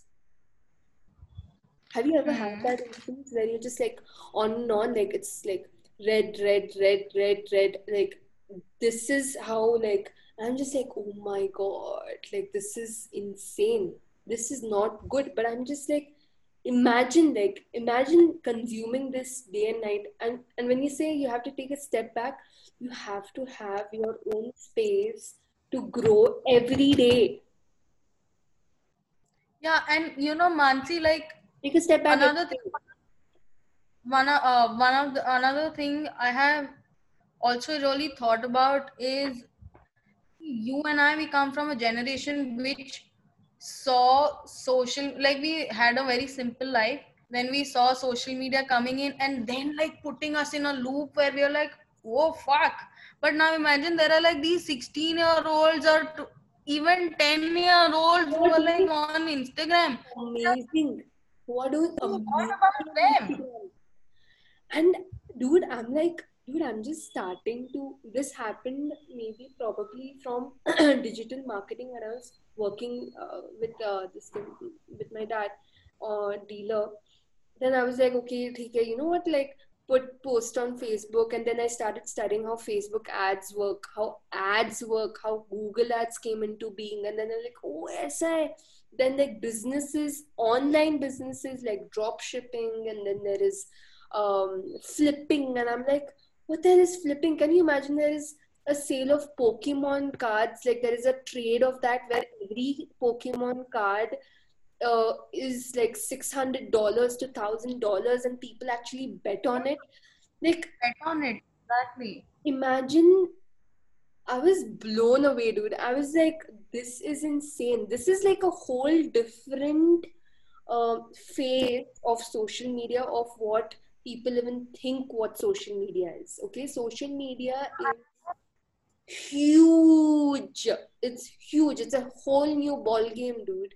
Trust me when I say this, because like like वो वहां से शुरू हो के I was like, now, like after trying and error and studying a little and knowing what marketing is and knowing what how to bring in audience, how what is SEO, what is all of this other things, like, I'm like, Mansi, shit, I like missed give you out on so many things. I want to give you a food for thought. Now Yeah, imagine how porn coming in and ruining the idea of sex for us, and yeah, how it's made sex unrealistic for us. yeah, Imagine social media, how it's affecting young minds and about their own self. yeah, If you think about it, it's yeah. nuts, if you think of it from that tangent. Because Holy shit, I don't want to like this, that. dude, Devanshi, good you put this out, because I was just talking to Skandachit, and he said a very good point. He said that people, youngsters, are getting on social media at such a vulnerable age, where they are influenced Yeah, so quickly. Because, like dude, I was like that. I was like that like 2 years or maybe like a year back, because I'm just like, oh, really? And then, dude, there are fake things, fake profiles that people actually, like a lot of gurus where you're like, oh my god, become an entrepreneur and start earning whatever 5,000 dollars a month and all of that. I was 16 or 17 when I was bullied on social media by like people, and I was like, dude, I know how much trauma it gave me. Imagine how worse things are getting, and now we are moving towards a digital world day by day. But that's the thing, yeah. They were like, I'm just exploring, and imagine, like, I've been like talking to strangers and I'm getting so much support, and my reach is like, it's insane. Like, I could do this. I know we have used, online, there have been online dating apps and all of that, but I'm just saying that there is some good part of it also, which is not highlighted on regular basis, Yeah, that's or also that true. that content is not out there. It's Yeah. overtaking these other notions of social media, the lifestyle of the influencers and all of that. Hmm. Yeah, definitely.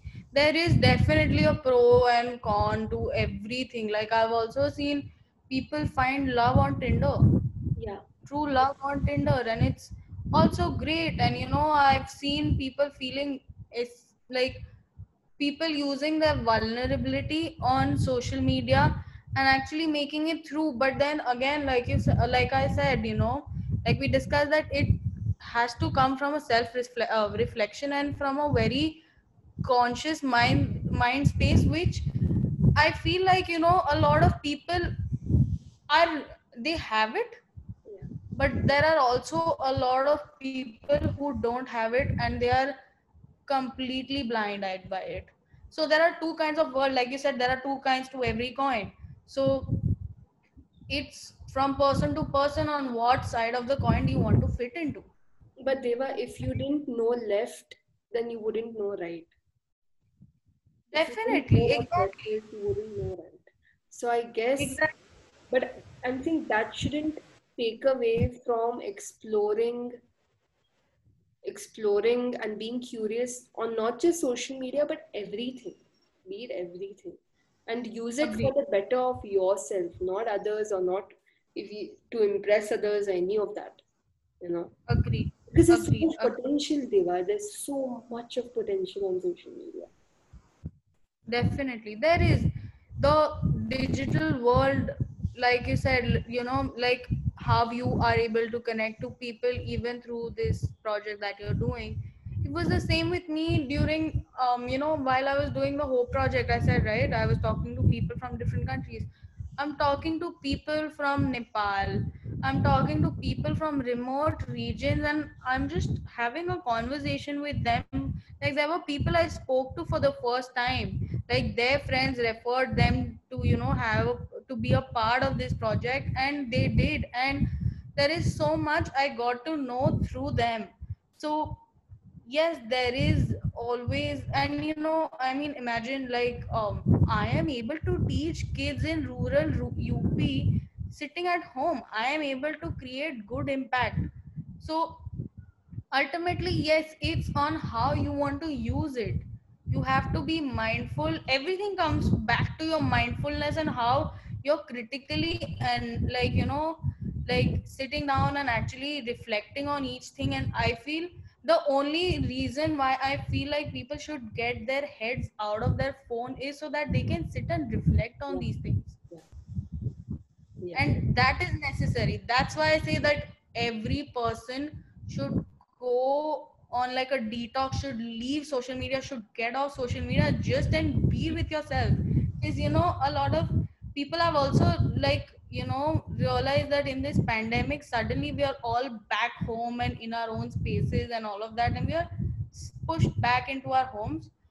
We can't handle it because we've all till now lived in a denial. Suddenly you're like put with your own mind in a corner, and then now you don't even have your friends for distraction, and social media is making it worse. So that's my, like, my message to such people, if you are listening to this, would be get out and sit with yourself without feeling scared, and just reflect and accept that this is maybe wrong and this is maybe right. There is two sides to each. What is the good, what is the bad? Is there any good or bad? There are so many things. Use your overthink. I have a very hectic overthinking brain, but I have, like, it used to negatively impact me, and how, but now I've started using it in a more positive way, because it makes me analyze things so deeply. So I feel people should get into analyzing these things. And it's okay if you're fucked up. We're all fucked up. I am fucked up. There are days where I wake up like crying, and then I'm just like, okay, okay, cool, let's breathe, let's get through it, let's deal with it. A lot of people, I'm pretty sure, they're going through the same, but they're not, analyzing or asking your own self, how are you feeling And I and think why are these you crying. distractions are kind of distancing yourself with the world, Yep. like, and you are No, not I giving don't think yourself yourself time. and the world, it's like Because maybe, yourself and your for mind. example, when I say that, Devanshi, I'm just like, see, my phone is accessible 24/7, 365. And if I get on to social media, I won't be out at least 20, 30 minutes or even an hour. Hmm. Okay. Hmm. And I'm seeing, like, there are so many distractions. There's Netflix. Okay, I'm going to watch this episode. I'm going to binge watch, and I'm going to do something else. I'm going to text someone. But I'm seeing this gets back to me telling people, or at least from my personal experience, where it is so important to create and grow in your own space, be it like, and that, when I say that, is habits. When I say habits is something that is going to help you, make time for yourself, so that you can work on yourself or grow on yourself. Now, supposingly in the morning, do something which again gets to me, uh, reminds me of when I was talking to Samresh just yesterday. He said we were talking about self-help books and self-help podcasts and all of that, and we were talking how, um, again, yes, there is trial and error in everything, but it's very important to understand what works for you and what doesn't work for you.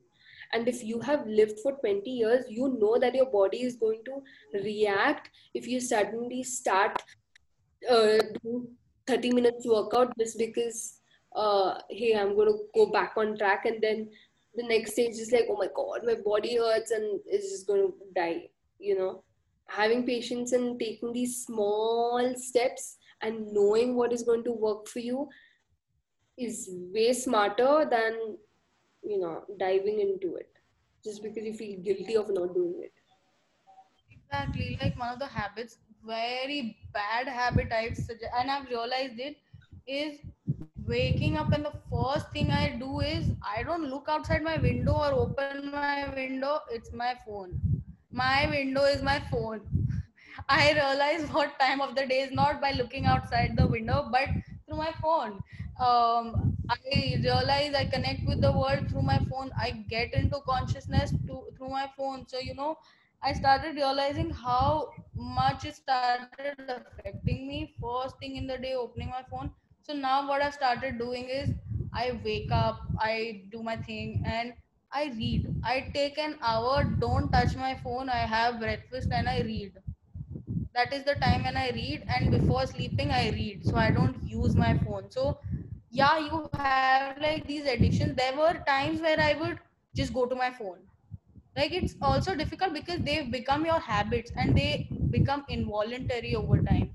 But then you just gotta you know be nice to yourself and say that okay, let's try again. You fail, it's okay, let's try again, and consciously tell yourself no, don't do that, because it's not doing any good to you. Or you keep the phone across the table and set an alarm or something, and then like Not even that, because then you're like, हाँ 1 point के बाद मैं अपना phone touch करूंगी, yes. No, like use something that you like to do. Like I like reading, maybe you might like cooking, so make your own breakfast, spend time in that. yeah, I yeah, yeah. like reading. That's very good. Like now over time it's like even if my phone is somewhere else, I am so engrossed in my book that I don't even feel like touching my phone till like afternoon. Ki, हाँ, okay. Yeah. Until like okay, there are days where I'm like, oh shit, work calls first half of the day. I'm after like everything is done, 1 hour this that. I understand everyone has work calls in the morning, first thing in the morning you're starting your day, and now that it's all remote, it's fine. Finish off your work call, find again yet another window where you're just sitting and probably playing with your pets, Yeah. or just you know like yeah, like just doing something, just get involved in something, like just get a break from your phone. Like I started painting. I finished my fellowship on Sunday, and this canvas has been sitting in the corner of my room since the last 2 3 months. I painted it blue and I let it be. I was like, what do I do now? I'm confused and all of that. Then I was like, when I got done with my fellowship, I was like, my work is done. Now I'm on a holiday for a while. Before I get to what next, let me like completely empty my mind. So that's when I just took colors and like started splashing stuff and using my hand and getting Nice. dirty and whatnot. So I mean, you just need to like find, there's this thing called dopamine detox. Just do that because it'll help you a lot. So these are the little things you can do to just help yourself. I don't exercise because I'm a lazy ass. But I mean, You apart find from that, ways that make you exercise. feel good and really, you know, like a therapy session. Like, you know, painting is also therapy, reading is also very meditative that way. Finding your Yeah, own ways of like just enjoying, I guess. yeah, Now, just like pause, yeah, so you mentioned reading. If I had to ask you if you could recommend three books or maybe more to anyone, what would they be? My okay, so gift, like My lockdown. that's something that you should have, or like something like that. So this book I read when I had just come back home from lockdown, like when the lockdown started and all of that, and I was in a very you know like a much more peaceful headspace compared to where I am now.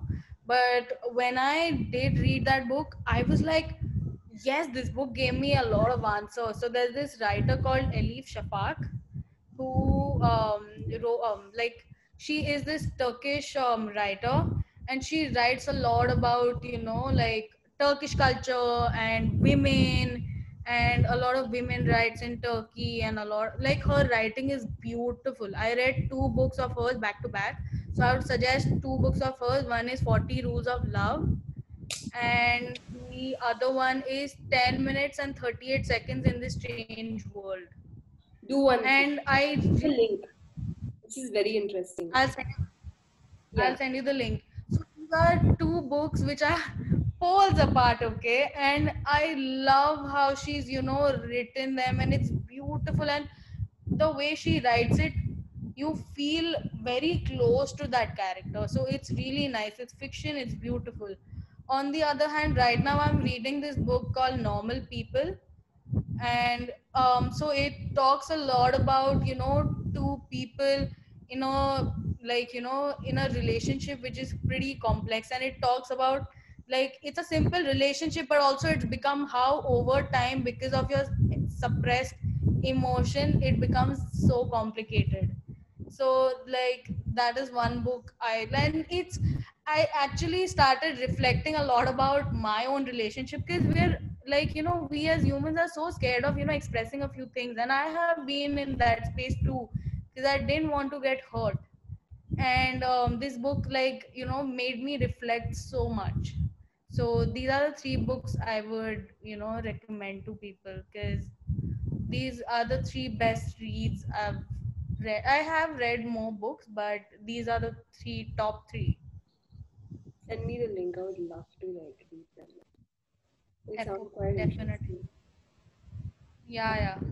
40 rules of love is so damn nice. Like it basically talks about Rumi, Shams of Tabriz, and how they both their lives were interjected, and how that friendship created an impact in each Yeah. other's lives. And the way it's written is beautiful, and it's also from it's from a lens of this woman who is married and has reached to like her 40s, and she's having a midlife crisis, and she started working again after kids and going off to college and all of that. And she's reading this book, and it's a book written by someone else, where the whole narration between Rumi and Shams of Tabriz is happening, and then there is her own story going on in parallel, and there are like so many stories, and you're like, fuck, wow, this is so nice. Like each is very beautifully fleshed out. Then 10 minutes 38 seconds is I find it I found it a very creative way of writing, because so this is a neurological fact that when we die, our brain is conscious till 10 minutes 38 seconds.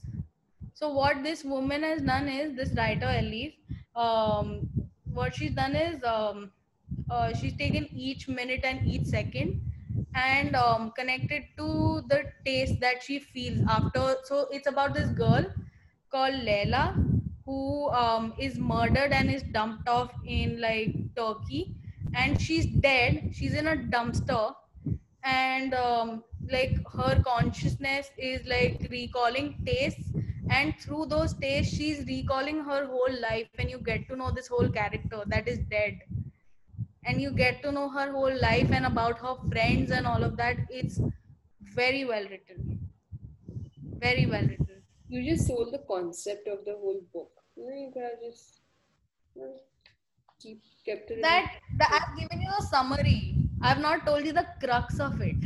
but that's I've told you the damn summary. interesting. Dude, imagine the imagination. that would have Yeah, gone to just come up with this. Now, I have a question for you. Are you someone who loves to read or write? both. But Both. One or both? That's the question. hey, yaar. Yeah, This is. I'm not going to But make it any so easier. I'll tell you something very interesting with writing that I've realized is that when I'm in a city and I'm surrounded by noise, I can't write that effectively well. But whenever I've been in nature and like I realized this especially like in my face when I was in Ladakh. I realized that the minute I get out and I go to like a mountain place or like a place which is beautiful, suddenly there's like words and poetry going on in my head, and like suddenly there are words coming out, and I'm like, I just take a pen and paper and I write, and I write a lot. But then there are also days where I mean, like while I was home, there were days where I was just like reflecting, and I felt like writing. So it's writing is very momentary, but it's crazy how I suddenly feel like writing when I'm closer to nature. And yeah, I kind of like that. And I guess but you yeah, feel connected. Even I have felt that. And I have never written until unless it's just like, when you said like just words just flowing through you. And that's when you like just write and not stop. I think that's the best way to like express. And I think writing is not just therapeutic. It's so much more, dude. It's so much more than what's in your subconscious, and it's something that wouldn't come onto your consciousness. Like when you're writing, it's just like you're writing away, and then when you read it, now reread it, what you've written, and you're just like, oh, interesting. That's the kind of thing I've got. another thing so I ask myself, like I said, why do I keep like getting things to write about, like all these words coming to my conscious mind when I'm closer to nature. And my conclusion to that was that we ourselves are nature, Yeah, but we are so like we have used our man-made things like our houses, our buildings, our clothes, and our materialistic things to create like a safety net from what nature. We belong to the nature. The minute we step out, the minute we go to that, is when you feel free. And maybe that's why a lot of people have that allure towards mountains or beaches or just going closer to nature. But definitely again, there feel are. safe under the starry night sky than a roof.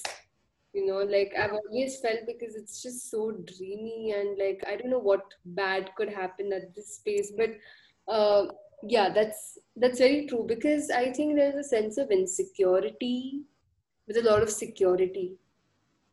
Hmm, yeah, Like we always juggle between, and that's why I guess there is always a door and there is always a wall. There's a wall, of course, but you cannot break through that. But then there's always a door where you can just go and come in any given time. time, yeah, agreed, yeah. So this and switch between security and insecurity of your own self. and I feel we humans definitely are insecure creatures, like if you think about it, have you read the book Sapiens? No, but I want to. Okay. It's a read Have that you? will take you time. At least I read it, but I read it in parts and pieces because that book took me a lot of time. Yeah, Because yeah. You have I to take read your own something time. about it. Some books you Yeah, have to take like your own time to read. yeah, because there were so many things that I would get interested in, and then I would start researching. So I would take like days and days to just like research, read. I would start reading so many different things from that. So anyway, in Sapiens, there's this part where it's written that there were different species of like humans as well, like Neanderthals and all these people, and we as humans, we have driven all them out. And why would we do that? It's all, if you think about it, it's all about insecurities. Now for example, my first piece of first piece of English literature was Great Expectations by Charles Dickens. So the whole story of Pip, I have come to a conclusion that okay, he wanted to become a man, like the man he became, just for Estella. And why was that? Because there was some sort of obsession, but that obsession came out of insecurity. So we humans are insecure people, like somewhere, if for example the job I want, you got it, I'll be insecure for a while, I'll have some resentment, but then I'll like let it go. But there is some sense of insecurity, and you have to like patiently tell yourself that it's okay to be insecure, Do but you also I don't didn't like let it. realize until now where when you said there is a there is a written theory of sapiens where we had like other different kind of human creatures and we drove them out because of insecurity. Do you really think that insecurity plays such a huge role in like playing our own decisions, be it day to day? Like, Definitely. how would you call insecurity? Would you call insecurity as a way to be better or be worse? I think it depends from person to person, because No, as like a whole, like I'm not talking about individually, but as a whole, as an element, as an emotion, do you think insecurity is good? and again I would say that, I mean, see, I have accepted it, so I say it's good because I know how to deal with my insecurities, though it sometimes slips out, but then again you have to reflect back and all of that, that whole No, but circle to why go through. have But insecurity? I'm saying, like, what is insecurity going to going? How is it going to help I me develop or be a better person in future? Is what I'm saying. I'm not no, talking about realizing that you are insecure. I'm talking about insecurity as a whole, like as an emotion. as an emotion, I think it is like, there are a certain emotions in us which are innate, Yeah. like for example, let's say happy, sad, angry. I think insecurity is just another one of them. And if you think about it, go back to like way back into the future, sorry, past and all of that, when we were like still apes, okay, there was still like like there was still a sense of community, which probably came out of insecurity. And then that whole like, this is my territory and that is your territory, insecurity. So I feel like it's an innate thing within us, and I think like um again I would come back to that, if you realize that it is an innate thing in you, then you will probably like pick if you want to use it to your benefit or not. And it same applies with any other this thing like emotion. I mean, I am an angry person, I have gone through anger issues, I've had bad anger issues, but then now I've used it in a more, I've tried to manage it properly. So it's same with any other emotion and same with insecurity, but there are emotions that are innate within us, they exist, they can be good and bad, it depends on you. So it's how you take it and how you reflect upon it. But that first step of reflection and acceptance has to happen.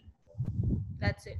That's What if emotions were taken as experience and not emotions? Like you're experiencing something, but not make any sense out of it. one of the this reminds me, one of the crazy things I write sometimes, like I write sometimes, no? So I one day randomly wrote, when was the first time ever since I was born when I felt sad?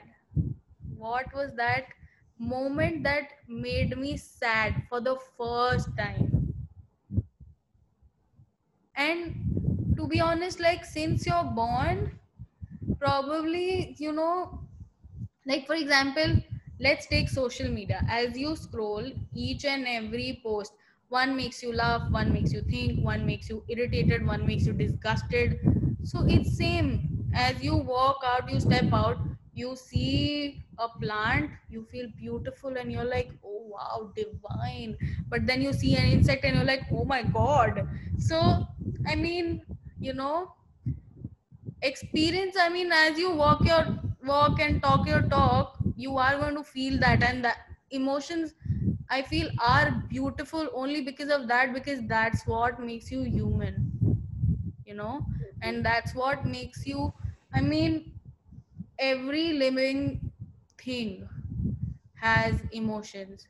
Yeah. And be it animals, us, even plants. Touch me not, you touch it and it's closing away. So it's like that, you know, everything has emotions. It's just that you have to dwell in it and also observe. Like I was telling my mom, like a few days back, I was telling her, I've started realizing how my dogs are so human. Like they're so much like us, you know. Like, and I have 9 of them, so I keep seeing all 9 like reacting with each other, and I'm like, they are so human, you know. It's crazy. Like they're so much like us. Their emotions are just like us. It's just that probably like the only difference is that they express by barking or the noise, like the sound they create, and we can speak it. Yeah, but I That's think the there only. is another level of connecting also, that is again, people call it whatever you call it, but I would say in this context, telepathically. Yep. Telepathy is also a whole different, like if you want to delve into like the mind, dude, this notion room will go on for another hour. Because I have so much to like share with Mansi. I have seen monks sitting in between ice, like ice, it's -20. I've seen them take their like cloth their bare body from the top, they soak it in cold water, ice water, put it in the body, and it's steam. Devanshi, listen to me. I am not kidding you. I'm gonna tell you this right freaking now.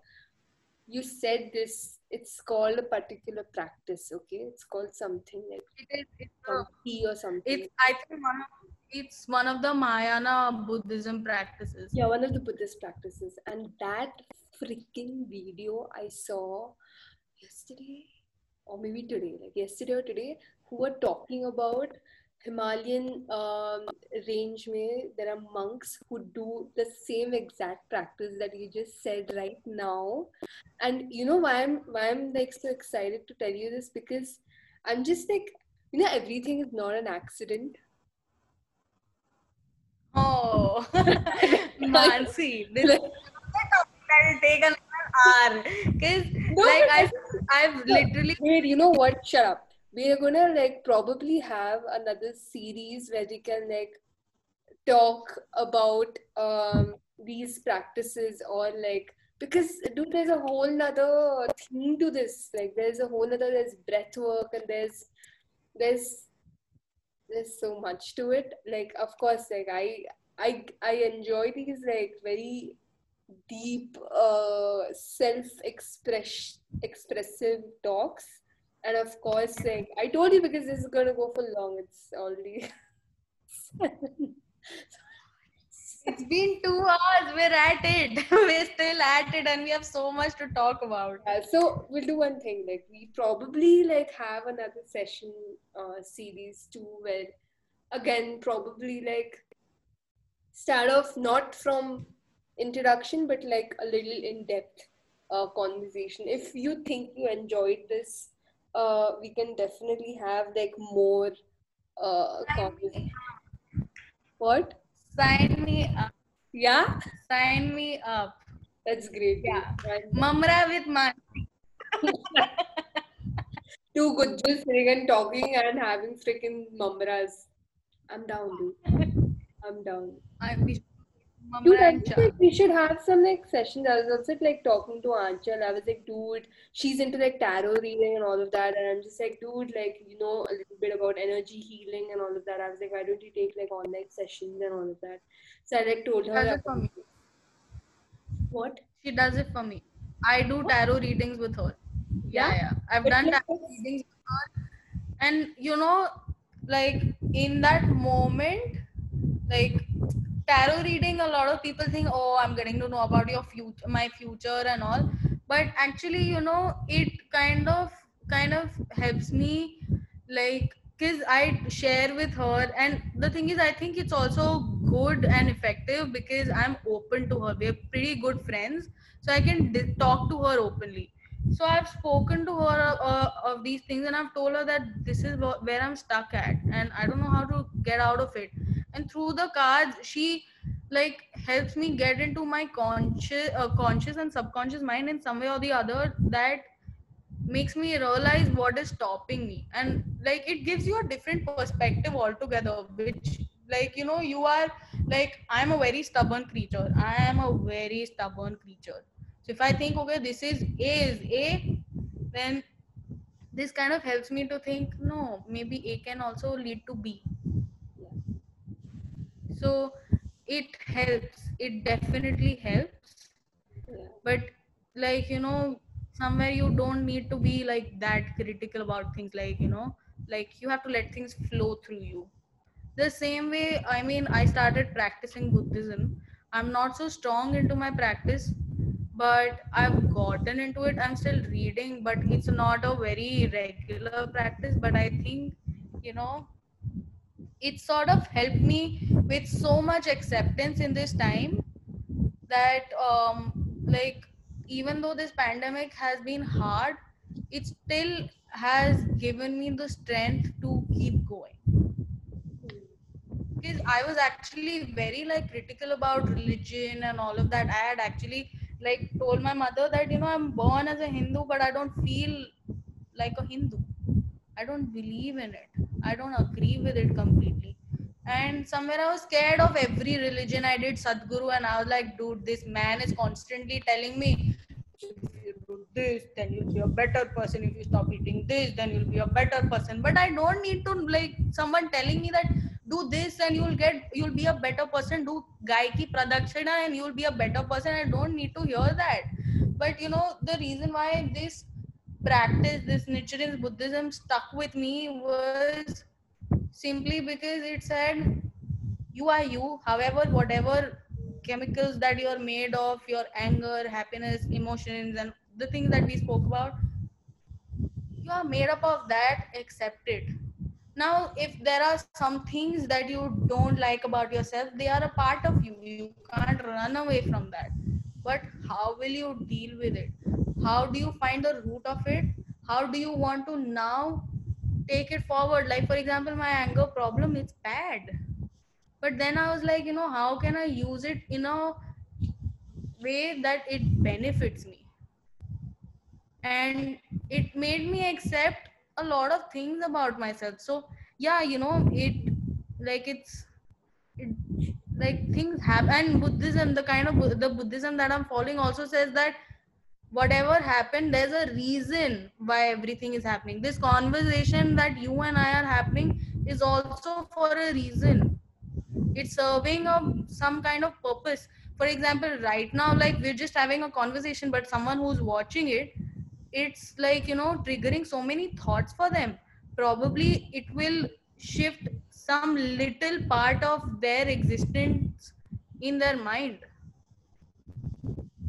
agree. So everything happens for a reason, and it is true.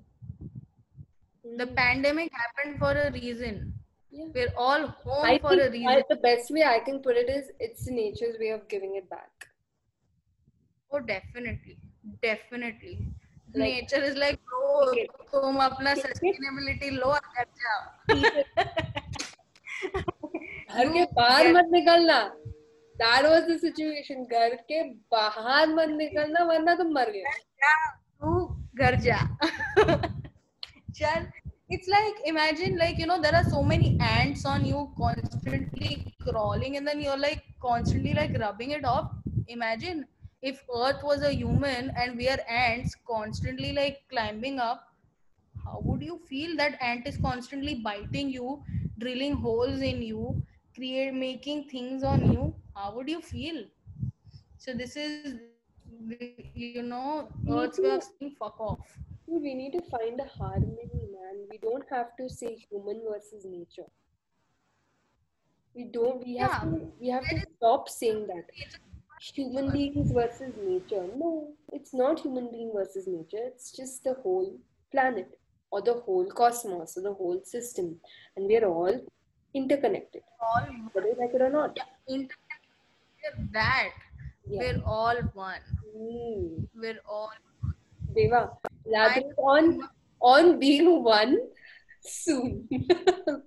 Because I have written down meditation, Buddhism, anger issues, being universe, like in general, like talk about that as well.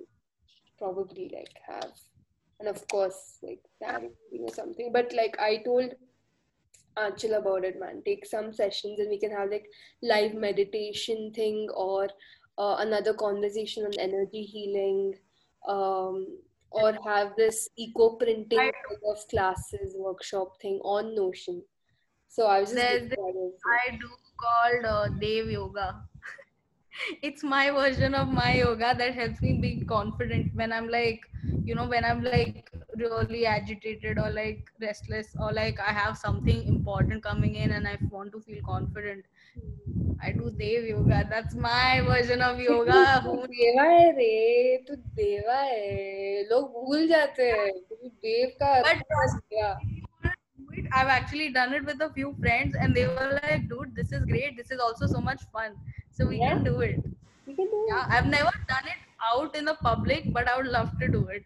Yeah, So, let's take like live session or something, decide on a date or something.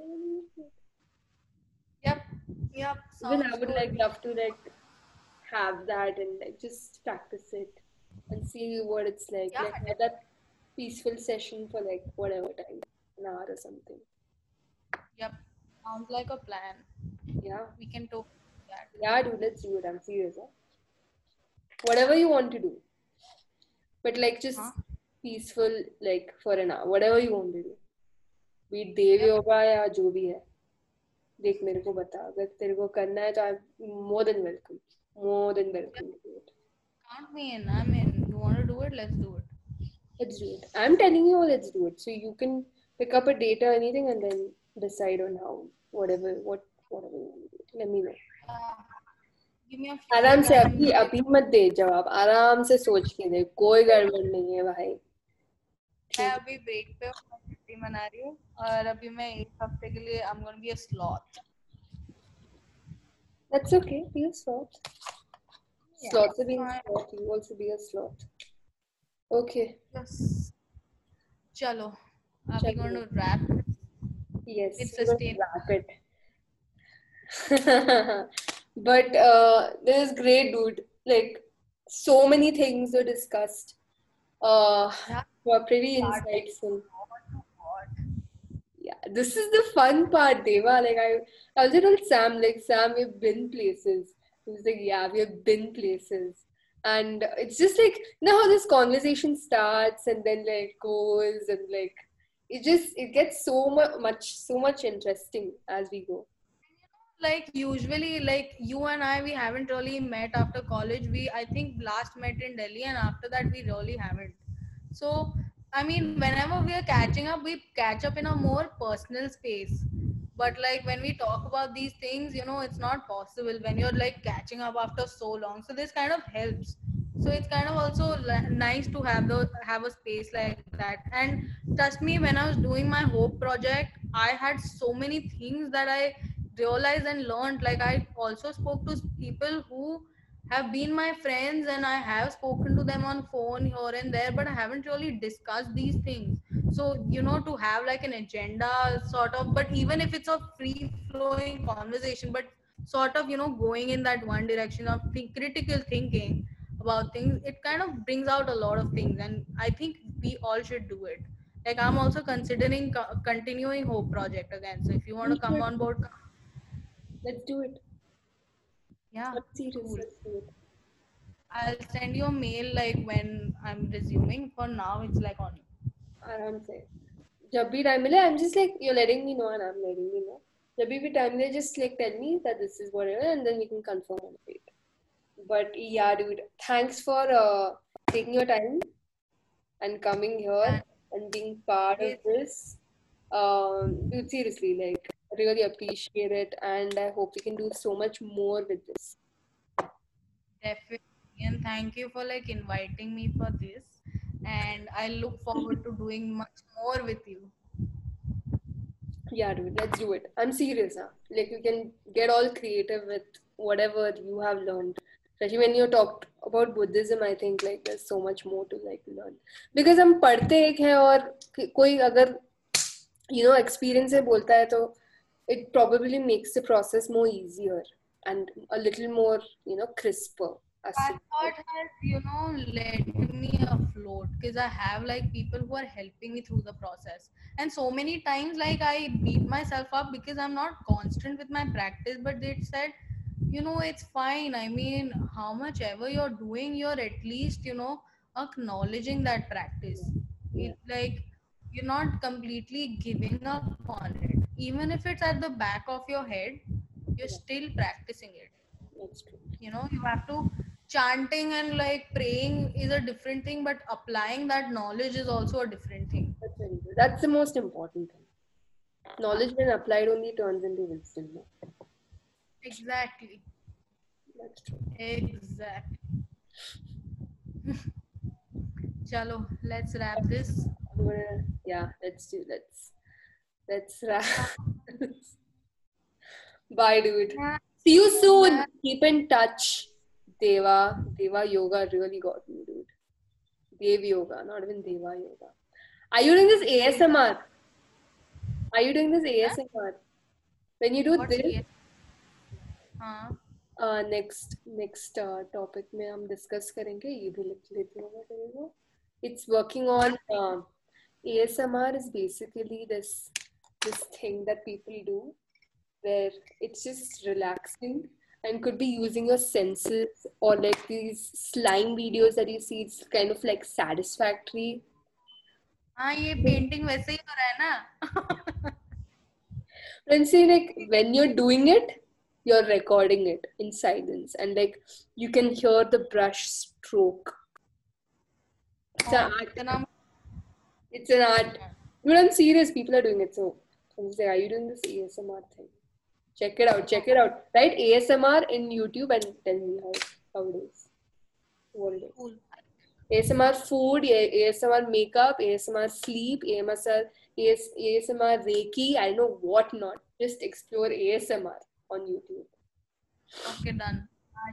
I shall miss. Take care. Love. Leave. Bye bye.